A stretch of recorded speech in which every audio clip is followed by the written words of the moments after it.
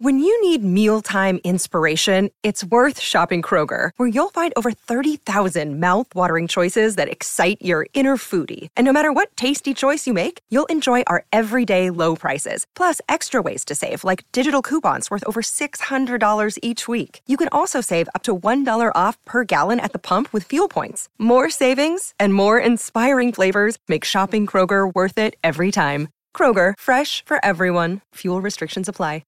Hey, it's Mistress Carrie, reporting for duty from MCHQ for episode 29 of the Mistress Carrie podcast.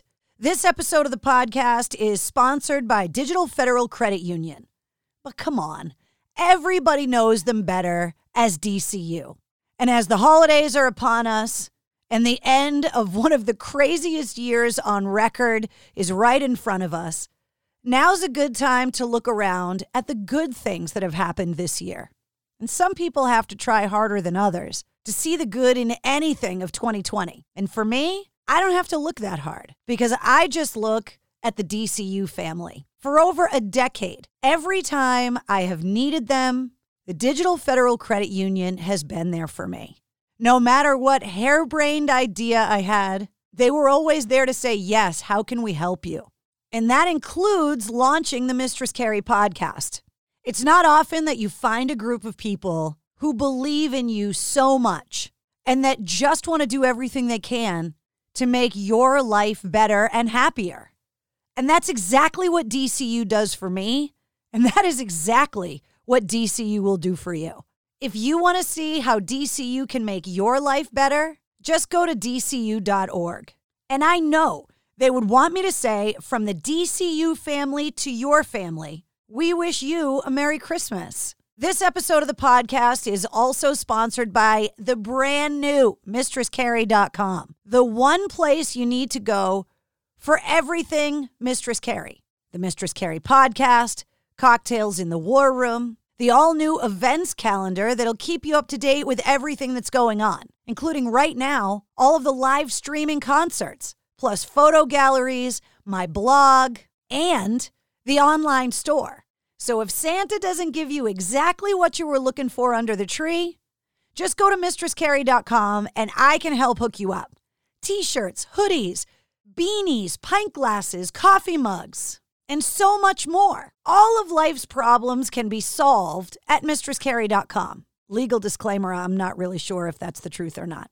I was so excited to find out that Nuno Bettencourt was going to be on the podcast. If you're born and raised in Massachusetts like I was, he was a local guy that made good. The guitar player from Extreme, a band that was literally there the first day I started at WAAF as an intern in July of 1991. And Nuno and the guys have been there for me every day since. I wrote a college paper about them after I interviewed them before a show at the Orpheum. I can't count the number of times I've interviewed them over the years, and whether it's a charity event I need help with or an extra pair of tickets for a friend, the guys from Extreme have always been there. So I thought in the spirit of the holidays, now is the perfect time to catch up with Nuno. He may be from Massachusetts, but originally he's from the Azores, and now a resident of Los Angeles. So I got a chance to catch up with him about the new extreme music we can expect in 2021. Of course, we had to talk about Eddie Van Halen, his family and how they're faring through the coronavirus. We talked music, growing up, the old days, some great WAF stories. We didn't even intend to talk that long. It just kind of happened. Nuno's living room got darker and darker the longer we talked because the sun was going down. But I'm so glad that we got to catch up and so grateful that he was so relaxed and open and honest. And, well, you'll hear it. I love this episode so much, and I am so excited to hear the new music that they are so anxious to release. Nuno's also a member of Generation Axe, with some amazing guitar players that you may or may not have heard of. You know, guys like Steve Vai, Yngwie Malmsteen, Zakk Wylde, and Tosin Abasi. He's also producing a festival called Atlantis Concert for Earth, which is now scheduled to happen in July of 2021 in the Azores. And you may not know that Nuno has an entertainment company called Atlantis Entertainment, which is a full-service media and production company. And his new artist, Owen, recently signed a deal with Universal and Island and is planning on releasing an album in 2021 as well. He's a modern-day Renaissance man. He's worked with everyone from Perry Farrell to Rihanna. And while you can take the boy out of Hudson, Massachusetts, you can't take the Hudson, Massachusetts out of the boy. So allow me to introduce you to Nuno Bettencourt from Extreme.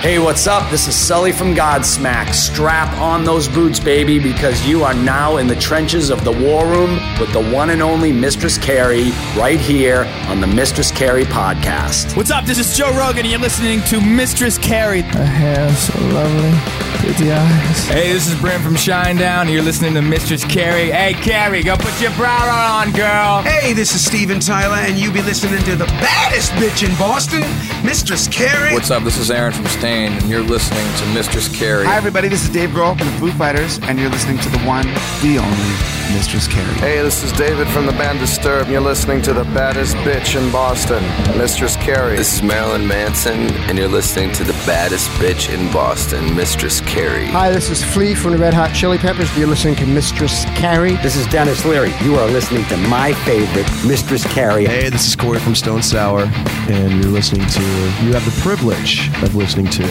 Mistress Carrie. Oh, God. Oh, yeah.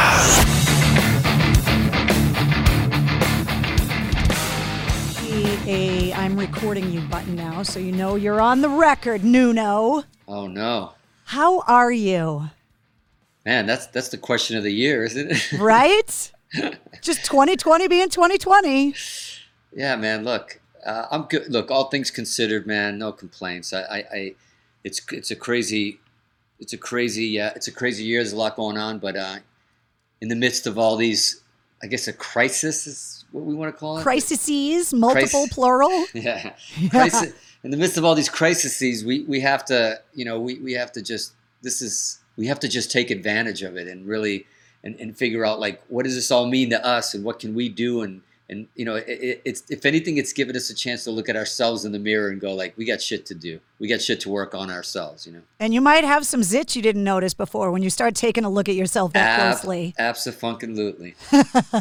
The last time you and I talked, we were saying goodbye to WAF. I know. And I've made the joke 1,000 times that that's what triggered the fucking apocalypse. I believe it. I'll accept that. It's better than any other explanation I've heard so far. So I'll go with AAF going is the beginning of the end. I mean, it's one of those things where when it was happening in real time, obviously for me, it was devastating. And now it's been, 10 months. And I look back at it in one way like it happened yesterday, and in another way, so much has happened since then. I feel like it was another lifetime ago already, and it hasn't even been a year. When you said that, 10 months, I was just like, no, 10 years maybe? Like 10 years? Like, February 21st. But this has been a black hole this year.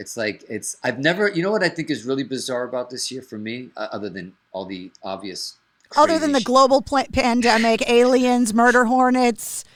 You name it. But what's bizarre is I've never been in a position where I feel like it's been 10 years in 1 year, but it's gone so fast at the same time. Yeah, I'm so it's confused. Really weird. I feel the exact same way because so it's confusing. like... It's already December, and I'm like, but yet I felt like December was 10 years ago, the last one. And for you, because you're a California guy now... Yeah. You guys have such predictable weather compared to New England that it's Christmas time and New Year's time, and it looks the same out the window as it did 6 months ago. It's 82 today, like in December. I'm like, what is going? That's even weird. That's not supposed to happen. We literally drove by the beach up in Malibu just to get out somewhere because you can't go anywhere, right? Right. It's apocalypse here more than anywhere else in this fucking country, it seems.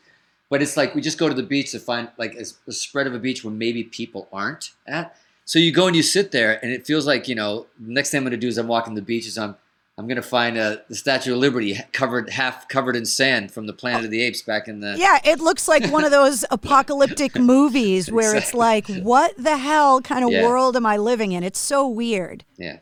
Yeah. And how you guys, I mean, you guys got snow and craziness going over there, right? Yeah, we got another 4 inches yesterday. We're definitely having a white Christmas this year. But, I mean, normally I look forward to January and February because you know how it is. You grew up here. Yeah. That the dead of winter is, it kind of slows the world down a little bit, and you get those snuggle on the couch, hot cocoa, sit in front of a fire, movie days, and because there isn't that rush to go that you normally get when the weather's nice here in New England. So that's where you don't mind the extra 4 inches is what you say. You know, I'll take, yeah. You just said that I like to go, I got extra 4 inches yesterday. I'm like, hey, listen, at this point, so it's 2020. Let's take whatever inches you can get. Well, listen, you know, you may not know, but I got married a few months ago. Which did you really? I didn't know that. Congratulations. Yeah, it was like the one high point of this year. I got engaged. That's amazing. We got married 9 days later. I had to do this crazy COVID, you know, socially distant wedding. And then within 3 to 4 weeks, he was deployed for the year. Because he's in the military. So military. God bless him, man. So he's out of the country. So listen, at this point, he's been gone for months. I'll take any 4 inches I can get. That's funny. That is so true. That is so true. For a guy that's used to traveling as much as you are as a musician, how has it been for you to be, quote unquote, stuck at home? Probably more than you've been home in years. Yeah, I think this is the first time since back in the 1900s when I was like 17 or anything that I actually went a year without leaving somewhere. I mean, not even to another state, like not even driving to go to a gig, just not leaving, not getting on a plane. I think that's why the world has slowed down for me, even though it's moving fast. Because we're used to like the great thing about touring is touring. It's playing, it's performing. But the thing that's really scary about it, you go on the road in a year and a half feels like you go on the road, you're 45, then you're 52, like 3 years later. It feels that way because it's like it's like this Groundhog Day-ish effect of performing for different audiences, different countries, and it's amazing. But it goes by. You live really, really fast, as opposed to maybe something that you're used to that's not so fast. Like at home, you get people are binging TV shows. I don't know what that was. I have no idea what that is. I never had enough time to do it. It's not a woe is me thing. It's like I'm blessed to be that busy, but I was always that busy that I've never been able to, like, I watch 2 episodes of something and I feel like I got to get to work. Like, this is bad. What a lazy ass I am. I got to get back up in the studio and do something, like, you know. Well, for me, when you work at a radio station, you're considered essential, right? So there was never, and you know, of course I worked for Ron Valeri for 2 decades. Yeah. So the idea of like, oh, there's a snowstorm, oh, there's a global pandemic, get to fucking work. Like, get to work. I have an SUV with 4-wheel drive because it didn't matter how much snow we got. I was expected to be at the studio. It's you in the post office. Yeah. So for me, it's so weird being home. Because I built, by the way, welcome to MCHQ. I built a home studio. I heard about it. I heard rumors that you have your own studio, your own rogue. You've gone rogue, and I love it. I've gone rogue. And it's so weird to be that person that gets to be home during a snowstorm because I've never done it. We always slept in hotels at the radio station or slept on a cot in the studio because we had to always be there. So for me, it was like I wasn't on tour, but I never got to be home. I was always running around, and it didn't matter if it was, you know, the marathon bombing or 9/11 or any kind of huge news story. I never got to be home and be on this side of it because I was always at the studio. You're always at the studio. That's kind of like whatever. You guys were such a part of the soundtrack to people's lives, so people's lives go on. The soundtrack has to be there. You know what I mean? Whether radio is like what we go to like, it's always there. It's like an old friend or somebody or a warning or security or anything we need. It's connection. And it's really weird the way, and I don't just say this because my radio station is gone, but I watch the way that the world is changing and I watch the technology change. And that connection is getting harder because more and more radio stations are syndicating and pre-recording. Yeah. And so you're not as connected. Yeah, in real time. In real time, like if you go to anybody and you talk about 9/11 or the marathon bombing or whatever, there's so many people and part of their story is, I remember where I was and I was listening to the radio or I was when's the last time you heard somebody say, I remember exactly where I was when I was listening to that podcast? I know. Because it's not connected in the same way. No, it's not. It's not live. It's really, really weird. And it's an adjustment that the world, on one hand, you've got Twitter and Facebook and Instagram and all these ways to be more immediately connected than ever before. And on the other hand, we're losing what I think is still such an incredibly powerful means of communication. I still love radio so much. I'm just watching it change, and it's weird. Yeah, I mean, look, it's hard. It's probably hard for me and you to know why we love it. And this meaning, meaning, is it nostalgic for us, or is it the fact that it's like there is a direct, like you said, I think the medium has flipped. That there is that ongoing thing now, but it's in a way of information. It's not romanticized in the way of music and conversation and personal connection. Like you're reading tweets about something, but you really don't have an emotional connection with the people that are tweeting. No, and it's just information. That becomes another way of news. Really, it's just news. It's not. You don't have a soul behind it. You don't have somebody. I mean, I remember this radio, and even the way it's sometimes like live TV's like kind of gone in a way. I remember like watching Monday Night Football, which was a staple when we were growing up, and hearing about John Lennon being shot. I just talked about that the other day. I remember exactly where I was. I was shopping in a department store with my mom because my dad wanted to stay home and watch the Pats play the Dolphins. Yeah. And they made an announcement over the loudspeaker at the department store that they had announced that John Lennon had died. And it's really funny you bring it up because I remember watching my mom, who gave me this gift of love of music and the Beatles and all of that influence that made me the music lover that I am today. And it was the first time that I saw someone cry over the death of someone they didn't know. Yeah.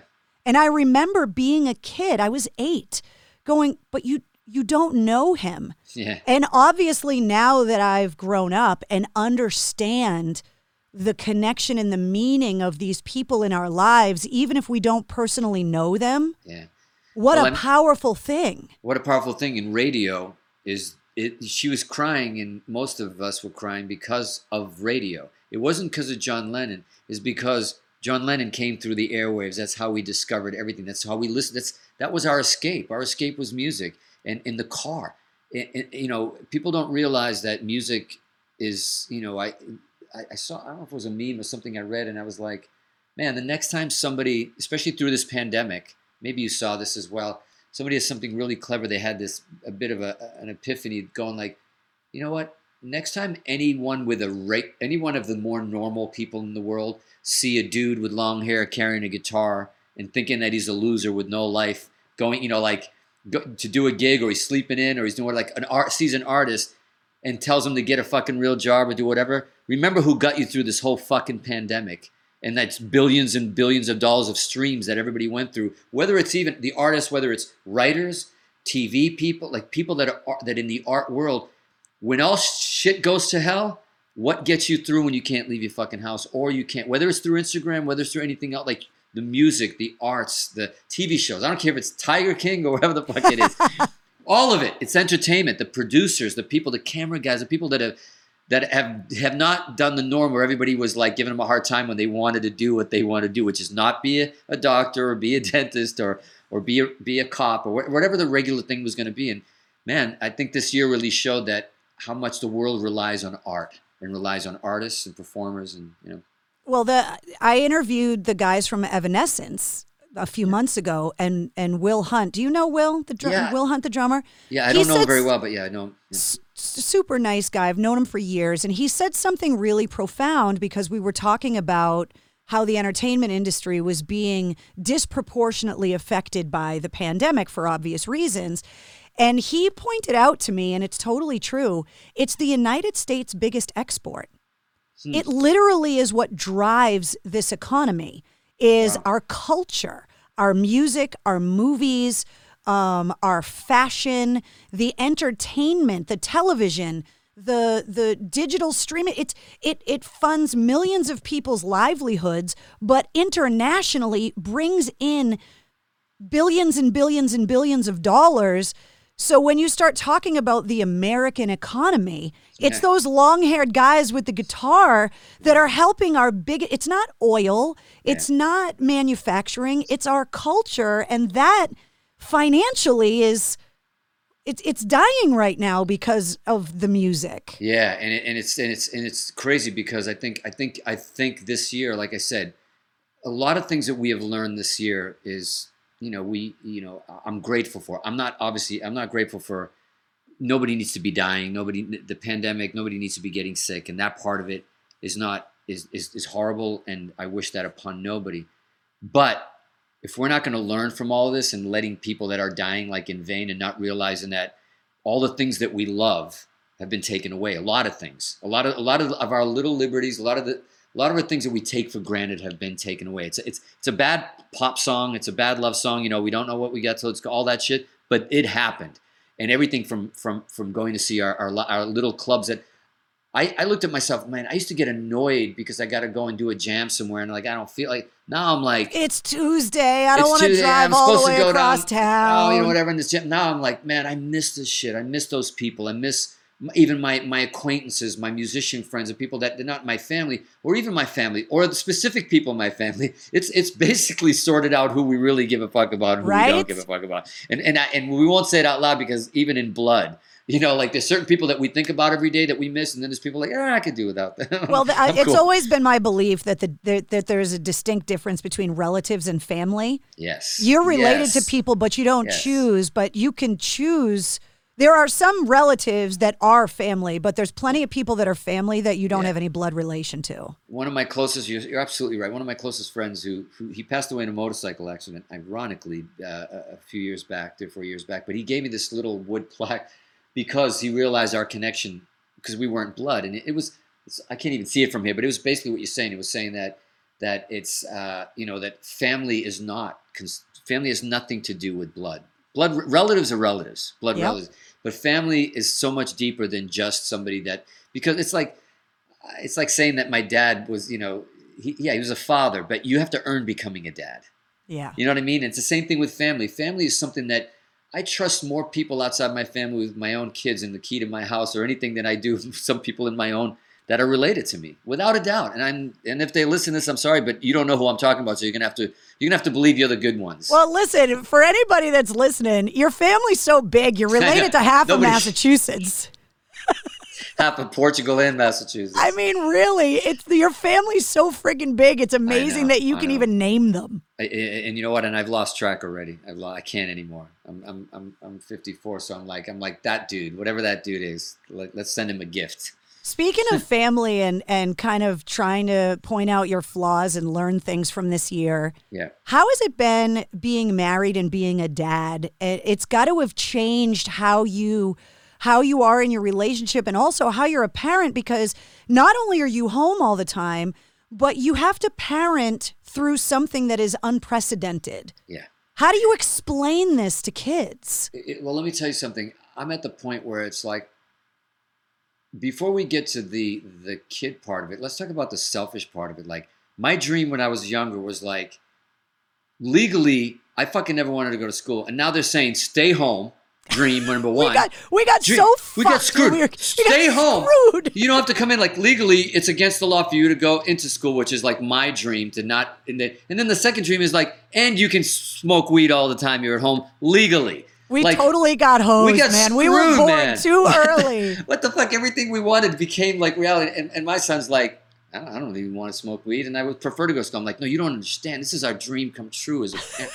It's my generational dream. But you're right, though. Back to the truth. It's like my son, who's actually, I felt bad for him. He's a senior in high school, and he got his junior year taken away from the half of it. And then now, and he's probably not even going to see his friend or graduate with anybody or even be part of like finishing what I call the prison sentence for all that whole long. But what him just moving on in life and going like, oh, that's it. Like, what just happened? Like, it's like a closure thing. All of those, the graduation, the prom, these are all milestone things that kind of, they mark an achievement in life and a change kind of from childhood to adulthood in a way. It's been hard, man. It's been hard because he hasn't been able to really see friends, make friends. Like in LA, it's really difficult in that respect. Everything is shut. You can't go anywhere. You can't do anything. And I feel bad, but it's been so difficult because I'm trying now to be a friend more than a dad, which is really difficult because he's 18 and he's, he was 17, 16. It's like, yeah, Dad, I mean, I know people think you're cool and shit, because of what you've done and everything, but come on, man. It's like I speak a different language than you now. Like literally, it's like the shit that he's saying to me, and it's like the stuff it's a different culture, and he appreciates. Yeah, man, let's go. Let's get on bikes today. Let's go for walks. Let's hang out. And he's like, this is great, but it's like, man, this is. I just want to get on TikTok. Yeah, it's at TikTok and see my friends, and now it's like people hang out and they game through all this whole world, and that's how they hang out. Even when they're in school, they rush home to hang out. They weren't going virtually to a mall. hang out. Yeah, virtually hang out. That's like I haven't seen my friend after school in 3 months, but we hang out every day. It's nuts. It's crazy. I know. It's so different than it. I mean, imagine this happening when we were that age, where like you and I wouldn't be talking right now. There would have been no connect. You would have been stuck in the hallway on a corded phone trying to talk to like a girlfriend or something. Yeah, with an extra long cable. You'd be watching the 3 networks. And all you would do, you would be plotting your whole summer on how that one time I could hang out with that cute girl that I like, just to make out for like an afternoon. If that's possible, just once this summer. If I could pull that off when I was 13 or whatever it was. But now we're just like, it's just all this like we're just sending pictures, naked pictures to each other about what it's like. That's it. I know. And the funny thing is, it's like it's I saw the way to describe it. There was no text or anything. It was literally a split screen of my generation of like the mom. It was the same house, but it was the mom at the front of the door pulling the kid in by the ear to get in this house.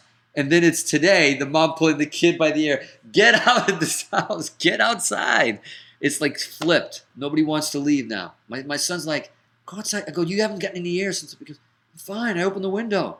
It's good. I'm like, I'm good. I talked to Morgan from Seven Dust a few weeks ago, and we were talking about our parents and, kind of like what you're talking about. And I said, Morgan, when my mom was my age, I was on the air at AAF partying with you. Yeah. And I thought my mom was so old and completely out of touch. And now here I am at that age going, your mom. And I'm like, holy shit, like A, she wasn't that old, and B, which is what Morgan and I were joking about, we thought our parents kind of had it all figured out. And now I realize, like, my mom didn't know shit. Yeah. Because I don't know shit at this age. We thought a 30-year-old was old. We thought, you're 30? Like, gross, man. Like, you're old, man. Like, 30. And now I'm 52, 54. Wow, did I just say 52? I'm trying to deduct years You're trying. for COVID. It doesn't work that way. I'm not accepting the COVID year. I'm doing it as it goes back. I want a do-over. Give me a mulligan. Yeah.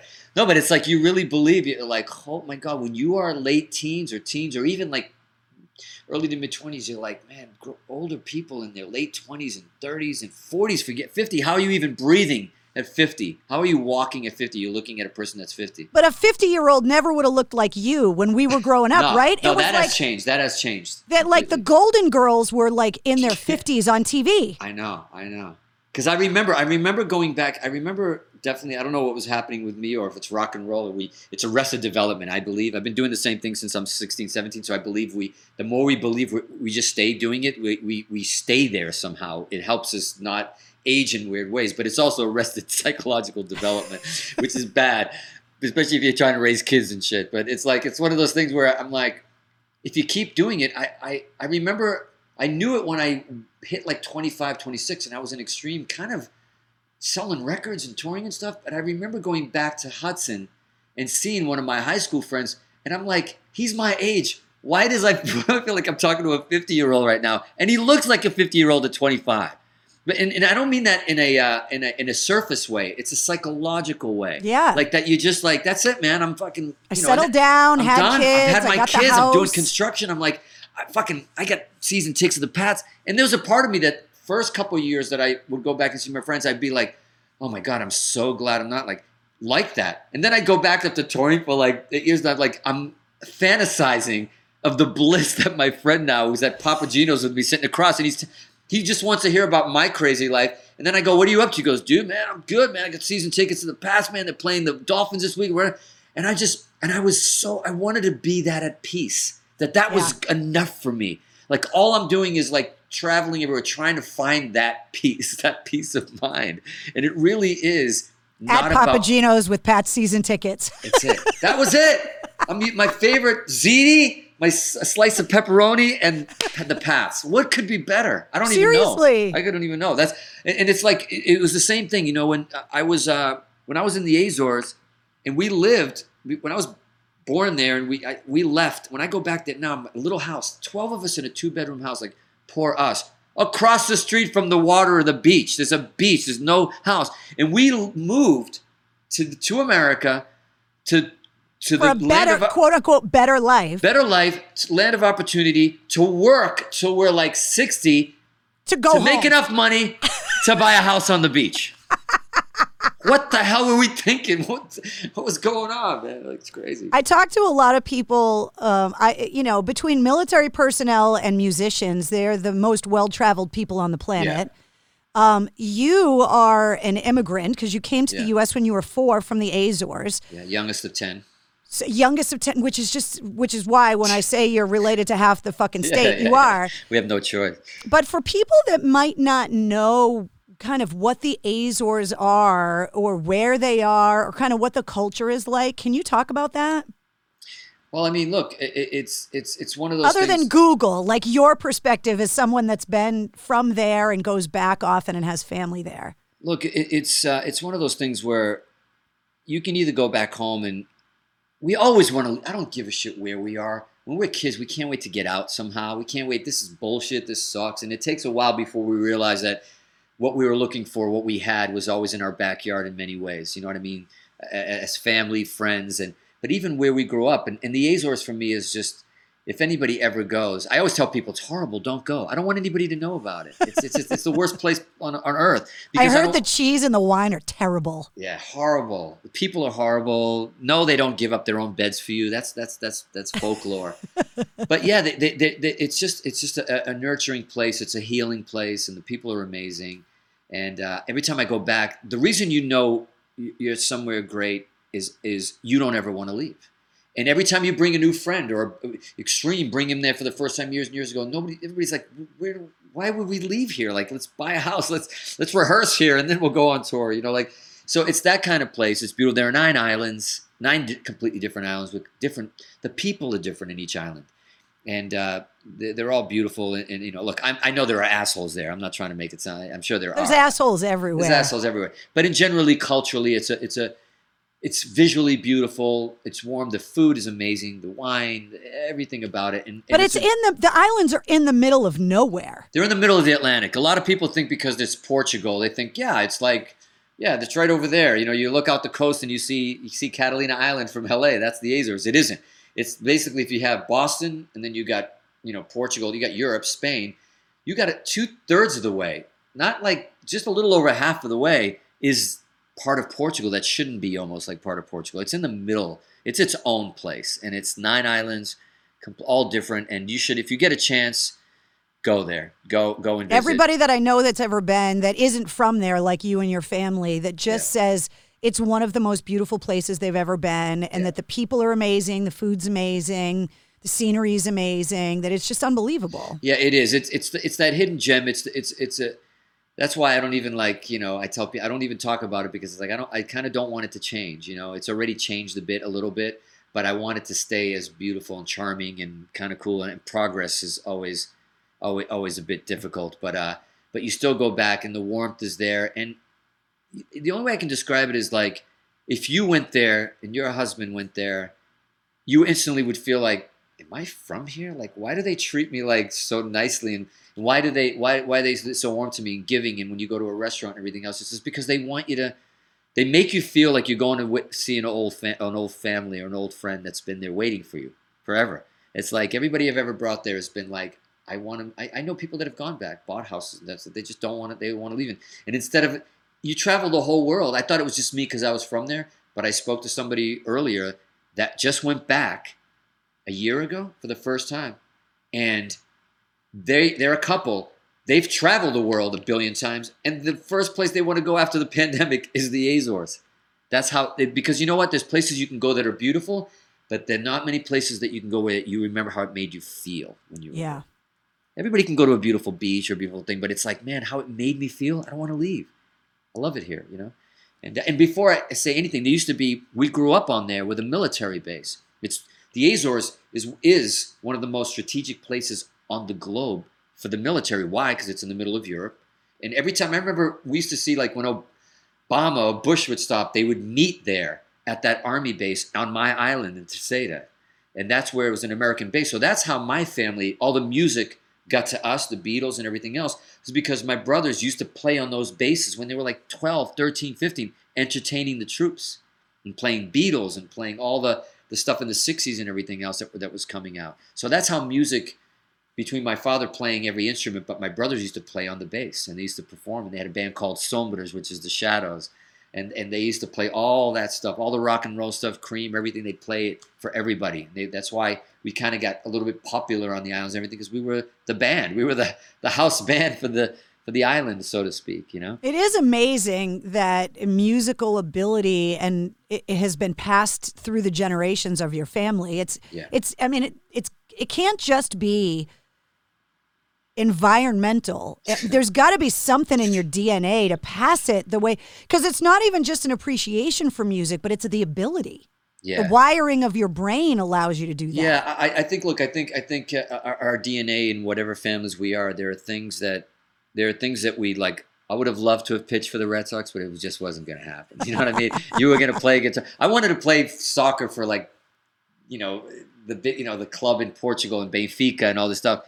But no matter how much you went there, it's, my knees got all ripped up. Like, I guess I'll pick up a guitar. Yeah, I would love to be a lead singer, but I got given this voice that sounds like I've been gargling glass since I was 8. Exactly. You sound like you're on the radio. Like, I don't. I sound like the guy you're interviewing on the radio. I don't have that voice for the radio. And I don't have that personality. I don't have that comfort. Like, seeing you in front of a microphone and talking, just like, I can't imagine you doing anything else. I know you could, and I know you could learn to do something and you would be good at it. But there are things that are just natural to us that we have that moment, that moment that we go, this is mine. This is for me. This is my home. This is where I belong. As much as I tried to do other things, you get on that stage, you pick up a guitar, and you're like, I'm home. This is my bedroom. I'm home. Have you passed it to the next generation? Does it continue?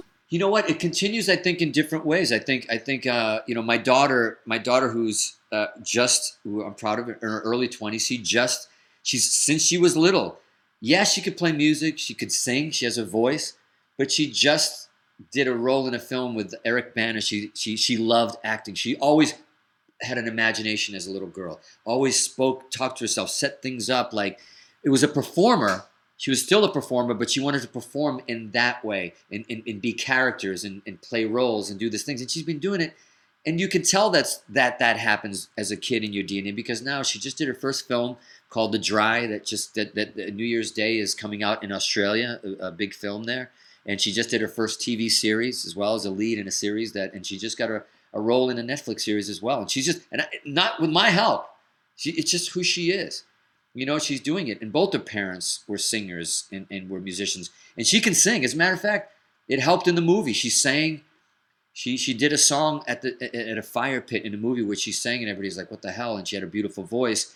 And it became this song in the trailer, which is just her haunting voice doing this version by this fire pit, because it's a drama. And she I'm not going to say what happens to her, but something horrific happens to her. Probably something I've been wanting to do her whole life. But finally, I get to live vicariously through the character in the movie. That's right. How young were you? Like, I remember when I was a kid walking around, my parents bought me a cassette recorder with a little microphone. Yeah. And I used to I think back to it now and I'm like, oh my God, I got in trouble because I was a kid and always was curious what parents talked about when they kicked the kids out of the room. So I got some tape and I hid my microphone in a houseplant and I bugged my parents' living room. So when their friends came over and I got bagged because I was an idiot and I went in the room to flip the tape thinking I wouldn't get caught. But like, I look back at how young I was. Do you remember when you picked up the guitar the first time? Yeah, look, first of all, Are you trying to tell me that you're an agent? You double up as like you're undercover. Yeah, I'm in the CIA. DJ, undercover yeah, DJ? I'm like Julia Child. I'm working for the CIA on the side. I wouldn't put it past you. Perfect cover. But for me, I think in your situation, it's more of the, you didn't have to be the youngest of 10 kids. Where a lot of shit. I'm the oldest. It's different. It's different. So the thing is like. In your world, and I think in most kids, probably even with my kids, there are things that happen there. There are things in your house. You can play music on one thing. There might be a piano, television. You get gifts that like, Mr. Microphone. Okay, you get certain things, and then your kids just, whether you love them to do that one and pick up the hockey stick, they might just go, no, I don't like this thing. And you're like, oh shit, he's not going to play for the Bruins. Damn it. But yet they'll go, and it's like next thing they do, they're playing Scrabble or some shit, and then their mind, it's about their mind, and they're creative in that way. And next thing you know, they're reading poetry. It's like, and you're like, that's it. You got to just. You put the tools out and you guide them. There's nothing. You have to, like, I don't have kids, but it's kind of your job to expose them to everything and kind of let them pick their path, right? Absolutely. You got to guide them but most parents don't do that, unfortunately. And a lot of parents I know, they have their dream already set for what their kid's going to be. It's awful. And my mom wanted me to get into medicine because she's a nurse and my dad is a paramedic, and you'll never be out of work, and and I get that. You always have a job, and I'm like, I have the bedside manner of a sledgehammer. I don't want to do that for a living. Take the fucking meds now. but no, it's my son. You know what it's like having kids that my son will get on the piano because he wanted to try it. I'm like, oh cool, let's try piano, and then he gets on it. And he's reading. I don't read a note of music, but he's just like, all right, something's wrong because he's playing full classical pieces like within 2 weeks. So he's got the talent in the air, but he's doing something I don't know that could get in the way of him being a musician. He's got a brain and he can calculate things, and he's reading all this complex stuff. And then that's when I realized it's not the music. He's going somewhere where the brain, he's advanced in that way, and he did. And he was like, he could play the shit. And I said, you know what? Just because you can already play all that, like you said. Use it as a backup. You want to be in a cover band and make some money while you do the thing you want to do. Use that for that. Just at least now you know it. You know it. Great. You got a little back pocket thing. You can play Flock of Seagulls, hold one note on Iran, like the video, and use the other finger and do that. But yet you go and do what you want to do. I don't know. He's like probably going to design video games and shit like that because his brain is there. That's where it is. And you can't hate him for that. You got to like push him towards. Yeah, it is what it is. Because at the end of the day, as a parent, I believe, I don't want to say it's a fact, but it is a fucking fact. Our job is to make sure that we guide our kid to a happy life. Let him be happy, because we know that none of us like sitting in a traffic miserable to a job we don't want to go to. Can you imagine? And remember when we were growing up, it was like if you didn't go to college, you were a failure. Like that was all. Oh, yeah. There was never any, like, what are you going to study or what do you love? I grew up in my family's Sicilian bakery, and my choice was work in the bakery or go to college. Yeah. And I was the first person in my family on both sides to go to college. Yeah. And it was almost like whatever you were going to study was kind of secondary, but that goal, that milestone of going to college, and now it's like there's so many people that went to college that are working at Starbucks with $100,000 in student loan debt, and it's the guy that went to the trade school that's fixing their toilet for $400 an hour that's laughing all the way to the bank. Yeah, yeah, and you're right, and I think the best way I'm of the belief that no matter what that is, whether it is going to college or whatever it is you're studying, or whether it is. I dropped out of high school at junior year because I was in 3 bands. There's just no way. I knew no matter what I was going to do, I knew that I didn't hate school. I knew that it was useless for me. I was in charge of my own education. I was playing 4 instruments by the time I was a junior. You know what I mean? I was playing drums already. I switched to bass. I played whatever. I was ditching school in my basement, pretending I was catching the bus so I could just play all day. And it wasn't just an obsession. It was like, that was it. It was decided. I had no fucking choice. And I knew that was my education. And I could, trust me, in the summer, I was making more money than my sister was, who went to university, because I was playing in weddings to make money. And it was good money, playing 2 or 3 weddings, a week. And I was like, laughing all the way to the bank, going like, I'm a teenager and I'm making more money than my sister is. What the hell's going on here? Because I worked hard at that craft to be able to do that. And but you don't read music? I am shocked that with all of the ability that you have, that you can't read music. No, I can't read a note to save my life. And it's not just because I didn't want to. I tried. It's you have certain skill set that you have. And I believe that you're either visual or audio when you're a kid. I notice it with my kids. They hear shit and they go boom. It's like The Matrix. You either see it and they go like, and you're like, how did you just look at that and do that? I can't. So I knew that I could read the shit out of anything, but I'd had to read it 5 times to comprehend it. I had bad reading comprehension as a kid. So I could see the notes and I could do it, but I couldn't connect the two from here to the guitar, and I couldn't make that happen. But I could hear the shit and I could play that thing back to you so fast that you'd be like, how did you just play that? Like, how do you know to go there and play? I don't know. I can hear it. So my gift was audio. Like everything was done by my ear. And the reason I know this is because I wanted so badly to read music. I wanted it so bad. I even went, there was a conservatory in, I want to say Leominster, Fitchburg area. Oh my God. Now you're in my neighborhood. Yeah. I can't remember the name of it now. And I hate that I can't remember the name of it because that's when you know you're getting old. But they had an after hours for people who couldn't afford to go to the conservatory. The same professors, the same teachers would maybe teach an hourly class. I'm like, great, I'm going to learn classical guitar because I want to play like this. I want to play proper classical, and I want to be able to read. I start doing it right away, and this guy's showing me, and I'm like, he goes, wow, at playing, you're pretty, because I was already playing guitar. He's like, you're pretty good. And he's like, great. And he's like, here's your piece of music. Here's what you're learning. I'm going to teach you the notes, whatever. What do? He goes, here's your thing for the week. I come back next week. I'm playing it for the guy, and I'm killing it. And he's got the pages, and he's doing the pages. And he's going like this. And this dude goes, sounds great. Too bad you're already on the next page. Oh, bagged. He bagged the shit out of me. Because the second I learned it, slowly from reading the notes, my ear took over. And I'm like, and I'm like, I'm playing the shit out of it. And he's fucking with me. And he's going like, because he goes, this isn't for you. And I'm like, what do you mean? He goes, this isn't for you. This is not for you. What do you care? And that's, so when 3 sides to every story in Extreme, and I'm sitting at Abbey Road with a 70-piece orchestra, I'm the one that arranged all the parts. I knew what I wanted them to do. I knew what I wanted the strings to do, but I had to bring a guy in, which is fine with me, to put it to paper. What do I care?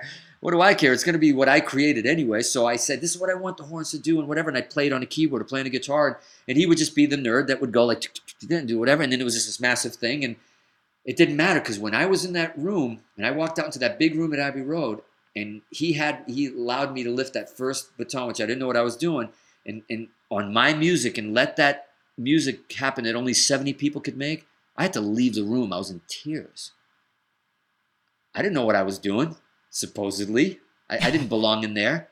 You know what I mean? Even to the point that when I was in the control room and I said something that this section wasn't playing it the way I wanted it to feel, and I going through it, and they're supposed to only go to the conductor, but the guy left the thing onto the orchestra. And I said something after the third time. It's just, can they pull it back like the pocket, because you can play it ahead, you can feel it. And I heard a couple of the dudes laughing at me explaining it. And I went out and I was like, oh yeah? And I was like, I know you guys don't believe something, but maybe I can teach you something today. It's not just in the notes of where you play it. It's where you feel it. It's in the soul. It's in the soul of it. And me as a composer, I want to feel it back. And I want it to feel like it's a little more on the sad thing. I don't want it to feel perky in the front. And the guy, everybody's like, the conductor's like, hey.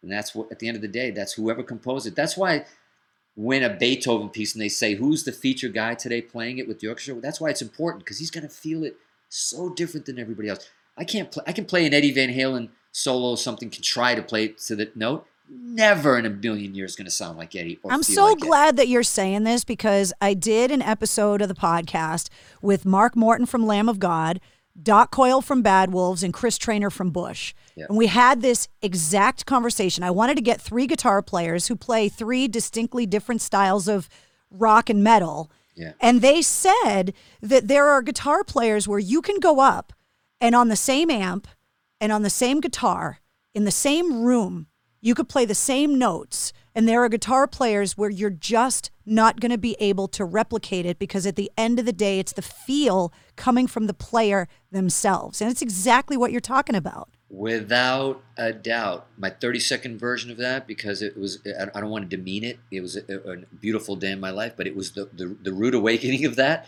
was me as an early player, young, out here with Extreme, having the first album be done, out here recording Porn Graffiti, and we just wrapped doing Porn Graffiti, and Dweezil Zappa, which I didn't even know was a fan, reached out to me, asked me if I would stay a little bit longer and produce his album, and I did. I didn't even know what I was doing, but I did it anyways. And on one day on the way to rehearsal, he goes, "Can we stop quickly? I just want to stop. I got to pick up something, a guitar." So he lied to me. We went into center staging. The door opens. Van Halen's rehearsal. Exactly. The only difference between the O that I did is some doves flew, some other angels sounded, and they were like in the middle of just, and where the door was right where Eddie was, and and this was right when Hagar just joined the band, and they're playing, and I'm like, oh my God. Holy shit, like I'm at rehearsal. So they stopped playing, and I'm like, I don't even know if Eddie's going to like me, not like me. I mean, I'm a guitar player. I've heard stories. I don't know. I didn't know. He came right over, man, with his guitar, and he gave me the biggest hug. Nice, big, juicy kiss on the lips that I'll never forget. The best man kiss I've ever had in my life. and he was like, yeah, man, welcome, man. Come on in, whatever. And I'm like, oh, my God, what's happening? But, of course, selfishly, they started playing again, and I'm like, right in front of him, like fantasizing, like I wish everybody would just leave, and I want to play his guitar, chord, pedals, amp, so I can finally sound like Eddie Van Halen. Finally, because truth be told, whenever we do albums with Extreme anybody else, every guitar player I know does is we have comps where we're like, man, I'd like the sound from Fair Warning or whatever it is. Maybe we can kind of get close. We always we try to do things, it's never going to get there, but we've done that for years. So finally, I'm like, I don't get to do that anymore. I'm actually going to sound like Eddie. Finally, fuck this. So what happens? They take a break, and he goes, "Come play my rig." Yes. And so now here I am, and everybody's left the room except for me and Eddie. And he's like, "Yeah, just play, man. I got this pedal I want to try now." I got the Edward Van Halen leaning in front of me on the floor, his back to me, and he's dialing something in. And you're using his guitar on his rig, everything. Everything. I'm talking, there's still DNA on the strings from his fucking You could have been fingers. wearing his underwear. You couldn't get any closer. Yeah, you couldn't get close. There was COVID. I had COVID on the strings. I had it. All right? And so I'm sitting there, and I'm like, what am I going to play first? And I remember, finishing, up, okay, get the funk out. I'm like, oh, I did this cool thing where it's tapping, whatever it was. And I'm like, I'm going to do that. I started playing, and I was just like, my heart stopped. And I was like, oh. Fuck, I can't believe this. I'm so disappointed. You're not Eddie Van Halen. It sounds just like me. It sounded just like me.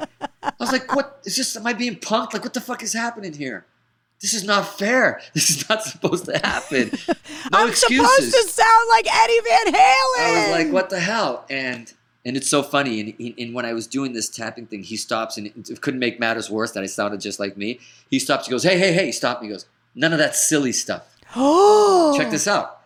I was doing this thing that was tapping, and it's something that I thought I came up with is tapping, but not like he did. Was skip the strings and do this thing that I did on the Get the Funk Out solo. If anybody cares to listen to it, I was literally doing that part on Get the Funk Out, and he said silly stuff, but then he laughed, and I went, and I was thinking about it after. I'm like, he goes, no, man, keep playing, and I'm like, oh my God. When you don't think a guy that you admire I just did an interview in Guitar Player magazine where I said these exact words where I was trying not to make it sound like a bad thing. I said, when I tap, finger tapping like we do, I feel silly doing it. Exact words. Because it's so Eddie, meaning it's Eddie. None of us will ever, I don't give a shit who you are, we'll start doing tapping and go like it's mine. Go fuck yourself. It's Eddie's. He owns it. We're just taking it to a different place. So he read it. So he reads Guitar Player magazine, and he read my words, and I'm like, oh my God, he read my article, and he embarrassed me with it, but I'll take it. He's like, stop playing that silly stuff, because I was tapping. Oh my God.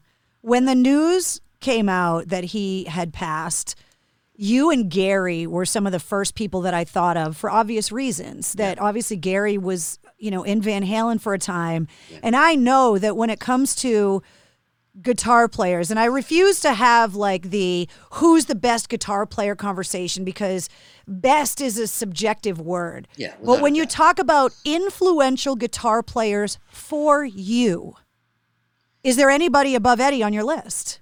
Influential for you? That's a really, really, really good question, and it's always easier to take that path, especially when somebody passed, and you go like, yeah, they were the guy, whatever it is, because it's all sentimental. But that's not the case here. The answer that I'm going to give you, and the reason I'm saying that is because like when I first moved out to LA in like 2001, 2002, a band that I love, Rage Against the Machine, and a guitar player I love, Morello. He happened to be an Extreme fan back in the day. He used to see us back in Boston when he went to Harvard. He used to be in the crowd when he watched it play before he even had a band. And we became friends, and he would have these, like, he'd call a bunch of different guitar players and musicians every once in a while, maybe 6 of us, and have a round table discussion at the Rainbow at like midnight. How many of those conversations happened at the bar at the Rainbow at midnight? God, can you imagine? And we'd sit there, and one of them was, and I told him, man, if we were recording this, we would have lost. Most of our peers would never talk to us again because it was brutal. It was like, who's the best? Who's the asshole? It was a Mount Rushmore of everything. Best song, best rock song, worst guitar solo, it was awful. But we would have the best. But the one that was always uniquely aligned and was like, who is the Mount Rushmore of guitar players? And when we say that, it's our favorites, but come on, who are the guys? Who are the guys that fucked us up and fucked up generations, and we're the ones who changed it? You couldn't pick up a guitar ever again without it being different culturally. Can I guess 3 of yours? Sure. Hendrix, okay, Van Halen, yeah, and Prince. Wow. Did I get 3 out of the 4? Or am I close? You got 2 out of 3. Okay. You got 2 out of 3. And the reason Prince didn't make it onto on the guitar player side, because Prince was way more to me than just a guitar player. Right. And he didn't play a lot of guitar, Prince, believe it or not. Like, yes, one of the greatest guitar solos I ever saw was in Worcester at Purple Rain when he did it. He did an outro on Purple Rain that I was just almost in tears. Just the soulful of it or whatever was one of the greatest live solos probably till this day I've ever seen. But ironically, he wasn't the guitar player's guitar player. He was admirable, but the guys who changed, like, coming from where I was coming from, but so my guys were Brian May. Yeah. Yeah, I knew I was going to get in there. All right, so give me your 4. Yeah, so it was Hendrix, Page, Brian May, and Edward. Now, if you're going to go and you're going to say out of those 4, who was the guy that and I'd hate to offend anybody on that list. No, but it's not an offensive thing. That's why I ask about influence. The reason I wouldn't offend the person on that list, because I've had this conversation with that person as well, which is Brian May, which I would say, like, and we had the conversation after Eddie passed, and he was just like, man, what he did for us, like, I'd have to tell you that who's the guy that influenced my style, sound, DNA out of everybody, it would be Edward. It would be Edward, without a doubt. And I wouldn't have to tell you that. You can hear it in Extreme sound. You can hear it in minus, and even, believe it or not, the funkiness of Extreme. People laugh to go like, wow, what made you guys different? It's like, no, actually, to be honest with you, the songs that I love the most out of Van Halen were the ones like In and Out of Love. That's where I got some of that rock funk was. That's Mean Streets. It was funky to me. Like his rhythm playing, Eddie's solo playing is amazing, and that's what people talk about 9 out of 10 times. Not me. And I don't mean to sound special, but it's sad to me. His rhythm playing fucked me up. And I believe his rhythm playing was more influential to all guitar players than they know or than they like to believe. Every guitar player after Eddie, the way they played rhythm, the chording, everything they did, the way they phrased stuff, from Warren DeMartini to you name it. Randy Rhoads at the time, it affected all of them, and that was even simultaneously. Eddie had a way to play rhythm and soloing. That's what made him the greatest to me of all time, period. Do you think, is it fair when, I mean, we're looking at your Mount Rushmore, okay? Yeah. Hendrix was the singer and the guitar player, so obviously the spotlight's on him. You look at Page and you look at Brian May, they're standing next to some of the most prolific and influential lead singers, the most charismatic frontmans in rock and roll, frontmen, I should say, in rock and roll history. Yeah. Eddie Van Halen, to me, was the first rock guitar player that made people look away from the charismatic frontman. Yes. And that's hard to do when you're in Van Halen with David Lee Roth. Let me tell you something. When the lights go out and Dave's out there standing there and everybody's chanting Eddie, it's a tough one. It's a tough one sometimes. But that was the perfect. You brought up another really great point. The guitar players that I loved. You're saying like how difficult it was for them to stand out, but in a way, I feel like we can add to that and kind of like underscore that, meaning that they also owe it to their frontmen and their rhythm sections and their band and the chemistry. All the guys we mentioned were in great fucking bands. Oh, unbelievable bands. And those bands, and that's when I knew. That's when I knew, like, even me loving Joe Perry and stuff and everything else, I knew, wait a second, I'm not sitting in my bedroom trying to decipher what the hell the lick or the pentatonic scale or whatever's going on. I'm turned on by this band and their vocals and what they're doing and the songs. The way it and makes the you arrangement. feel. The way it makes you feel, the way it makes you want to go back. And there is no way that an isolated track of Eddie Van Halen would have done when you drop that needle on Van Halen 1 and that bass comes in and Running with the Devil and Dave screaming and you were like, that's it, we're fucked. Yeah. Like it's a wrap. Aliens have landed, fucking spaceships have come down, it's over. It's like, it's game on. And there's no way if it was just Eruption, fine. It couldn't be just Eruption. It had to be the whole package, the sex of it. The rock and roll of it, the swing of what Van Halen had. There's no way Eddie would have been Eddie without Dave or Dave without Michael Anthony. That's why it pissed me off for years. It pissed me off for years that they didn't finally end up with Michael back. You know, and I kind of hated Wolf for that for a long time because I figured I get it for a while and I get whatever, but I don't want people to not know that Michael Anthony was such a big part, a quarter of that band. It has to be that way. And Eddie was a quarter. They were all, that band couldn't sound like they did without Alex on drums. That band couldn't have sounded without Dave. Even Dave's limited singing, Dave almost talked through everything. It had to be the way Dave talked through everything for it to be as punk rock and as fucking all that first album. I don't feel tardy. Yeah, just all that shit, you know. All those, if it was somebody that could sing like a bird, it wouldn't have been the same. So you're right, when people talk about the Mount Rushmore shit, we don't look at that. If you want to do a technical Mount Rushmore, we can talk about that. But that's boring. Who gives a fuck about that? What matters is, how did it cut through you? How did it fucking make you feel when you were in that crowd? I wasn't listening to Van Halen going like, wow, is that a G minor scale on top of a G? I'm like, what? No, I was like, what did I, put it back. What was that? What the fuck was that? Like that just made my hairs on my arm. My hairs on my arms are going up telling you about it. About me listening to it. That's when you know that every time you go back, there's something else. It's bigger than guitar. It's bigger than, it's just the band, you know? When you have that connection as a musician with the music and all of that, and then you have to go and play with Paul McCartney or play with Brian May or be there with Eddie Van Halen. Obviously, when you're a professional musician and there's a professional way that you, but how is it for you to grow up and be completely influenced by these people, and that throughout your career, you have been able to not only be influenced by them, but then to be a peer? I mean, that's kind of crazy. It is, and it's still crazy. I've been so, I mean, listen, you and I would have to do 3 weeks of podcasts to talk about those individual moments. Okay, we can do that. I'll book you down. Put me in. I'm in. But honestly, like, you know, how can you ever? And that's why every time I post anything these days, I do anything, we have a joke. I go, not bad from a kid from Hudson, Massachusetts. Because really, at the end of the day, that's what it is. And that's what you have to always, that's all I always see myself as, having the same passion as that kid in the room. Whenever I've been around these guys, I've never walked up to him. I don't act like a fan, but I never walked up to him like, wow, man, I'm just like you. Never. And I'm not trying to be humble or trying to be, you know, virtue signal or whatever the fuck it is. It's true. I could never do that. How the fuck can you be in a room? How the hell can you be in London and you're in the dressing room and you're closing a theater that they ask you to close, Astoria, and you're about to go on 45 minutes and the door opens and Jimmy Page walks in. Where do you write that in your story that like one day I'm going to be in London playing and then Page is going to walk in, then doves are going to fly through the door and then well, how you about conducted an orchestra at Abbey Road Studios. Exactly. I mean, I dodged the cars outside because I just wanted to walk in the goddamn crosswalk. Yeah, exactly.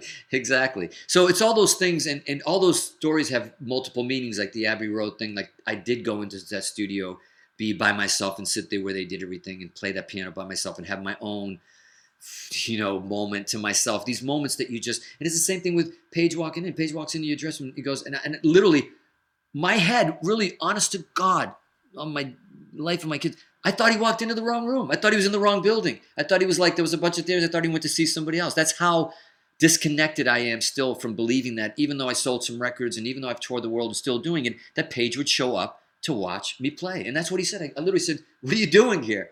And he's like, I literally said, what are you doing here? He goes, I heard there was a show tonight, bro. Yeah, he goes, no, man. I wanted to take an opportunity to see you play in a small place, man. And I'm like, what?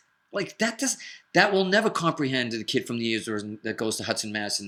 And we have our softball, WAF softball game. It's not going to happen. It's you know what I mean? So, and then you're playing, then you're on stage, and no, I'm sorry. And then 10 minutes later, if that isn't enough, the door opens and John Paul Jones comes in. Oh, God. And then you got half of Led Zeppelin there, and then Jimmy Page says to John Paul Jones, what are you doing here? And he goes, what are you doing here? And I'm like, what am I watching, Seinfeld? Like what is happening right now? Like rock and roll Seinfeld?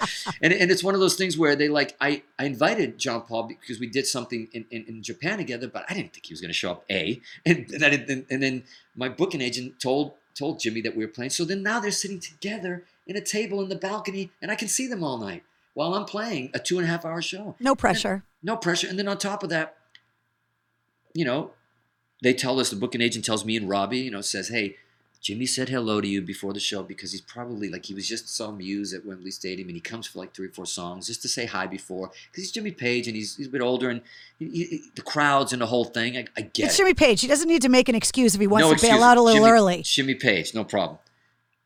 What happens? 5 songs in, he's still there. An hour in, he's still there. Both of them. And they're like 2 hours, 2.5 hours, encore. They stayed for the whole damn show. I mean, what else can I want than to die right there and go mountain achieved of your dream of your life, right? A guy that you sat in your room and you learned every riff, that wrote every riff, that all those albums, Zeppelin 1, 2, in through the out. I mean, the list goes on. And now I remember playing, the moment I had was Midnight Express, this acoustic piece that I do. It was written because of 4 Sticks. It was inspired by 4 Sticks.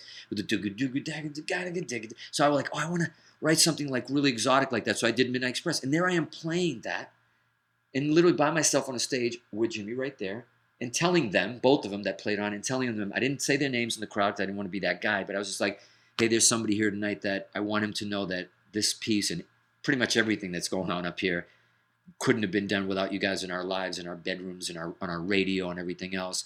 Thank you so much. You basically have raised us, to be who we are in such a part everybody in the room didn't know that half of Led Zeppelin was sitting in the balcony, though. Come on now. I don't know, but I did. But you got to remember, the crowd was down and they were up. Oh, but the crowd, and then all of a sudden, when I said that, everybody went like this and started looking around, and they were like, and I saw some faces go like, what the fuck, holy shit, it's Page.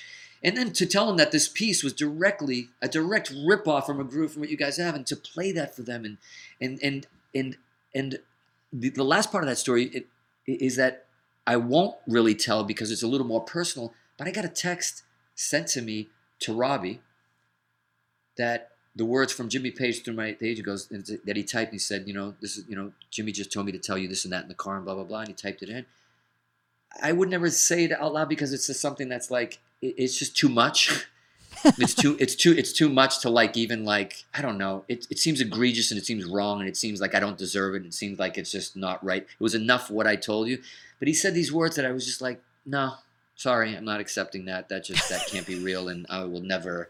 Maybe I'll tell you off air or something. But I feel wrong telling it. It's that good. It just finishes off the dream. It's and then somebody put a bullet in my head. I'm like, okay, good. I'm good. Okay, Goodbye. I'm done. End of The Sopranos. Yeah, exactly. Goes to black. Done. Yeah. What more would we want to do after that? And it's just, but it just goes to show you. And I tell, whenever I do this Generation X tour, before I sit down and do that same piece, I always ask them to turn the lights on in the crowd, and I say, who in here plays guitar? And it's Generation X. It's everybody. Of course, it's everybody. But then I see a lot of kids, and I see 9-year-olds, 11-year-olds, 20-year-olds. And they're all raising. And I said, let me tell you something. I'm up here on this stage. Where you were on that seat, I watched. You're coming to see your heroes tonight, Steve Vai and Yngwie and Zach Wilde and these guys. I'm telling you, I didn't think it was possible to be up here on the stage, and here I am. So I'm just keep playing. When you play for the right reasons, when you don't play for money, when you don't play for gold records, when you don't play for any other reason that you fucking love it and you want to be just perform for people and take them on a journey with you, it doesn't matter if you're up here with me or if you're in a cover band or if you're in a garage. It feels the same. You've made it. You've done it. You've done it. Like just playing guitar and playing that Crazy Train thing that you've been wanting to play your whole life with your friends in a garage with a couple beers, you've made it. You don't need to play Madison Square Garden. You don't need to do anything else. It's the same fucking feeling. As a matter of fact, it might even be worse the more success you have because more business comes in. When you're doing it just for the purity, man, it's the same. You look for that feeling the rest of your career when you didn't care in a garage. That's the feeling you look for every night on stage. Can I ask you this question? Because I think you're one of the only people that I could probably ask, and you bring up Jimmy Page. He came out recently and was trying to push streaming services to pay artists more because of the small amount of money that an artist gets paid per stream on Spotify, Pandora, YouTube, whatever it is that the service is. Yeah. And so for a musician like yourself that started your career and found success in the analog world for the most part, and you have taken your career and worked with so many artists all the way up through someone like Rihanna that has found her success in the digital age. Mm-hmm. You've been able to really, like, is it wrong for me to assume that if you're a musician and you had a hit song once in the 70s or 80s, that you could live a modest, not the rock star MTV Cribs life, but you could live a modest life off of the royalties you would get from that song, getting played on the radio and whatever for the rest of your life. And now you talk about the difference that radio stations pay for the royalties and the rights to play the music that they play versus what the streaming services pay.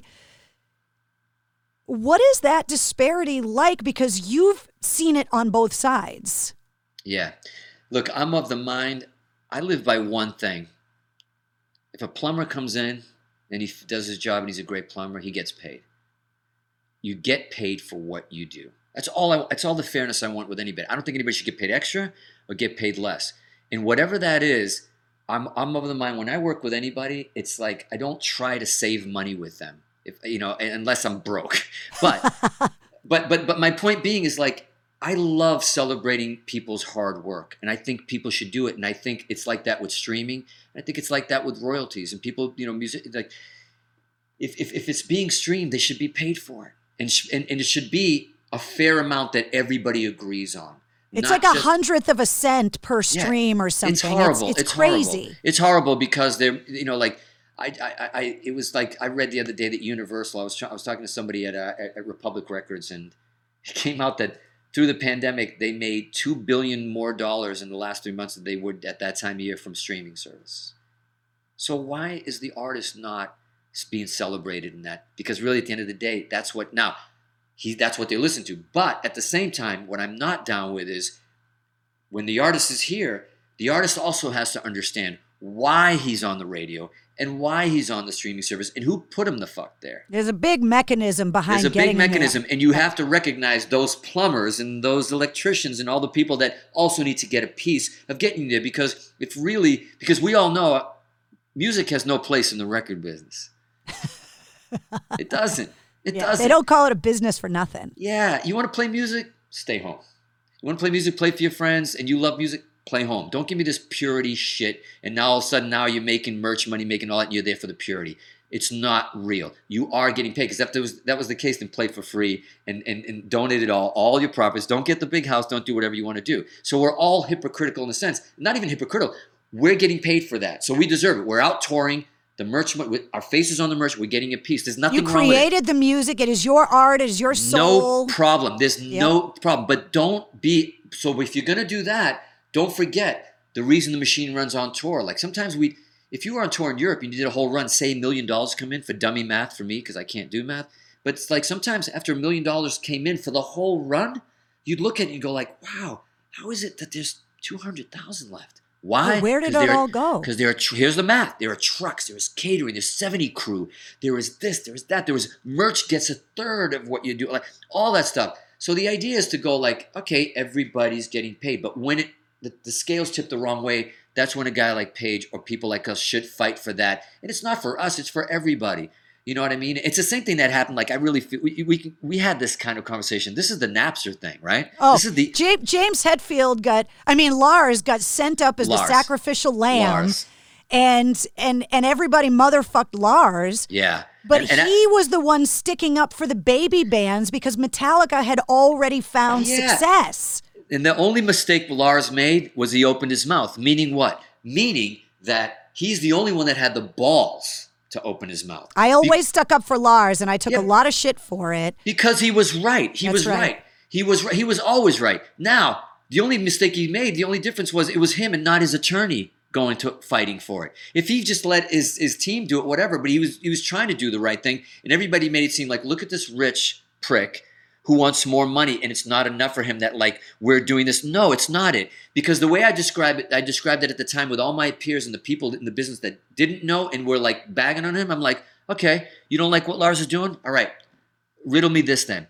Melrose Avenue out here, for anybody that's been out here, a lot of little cool shops, and you can walk and buy a lot of things, but they're boutique shops. So me and you, or say, okay, you open up let's be boring, a pillow shop, but it's a really sexy pillow shop. You know, it's like you put things on it. One's got fringe, one's got it's fur, whatever. But that's your passion. You've been building that. You finally borrowed money.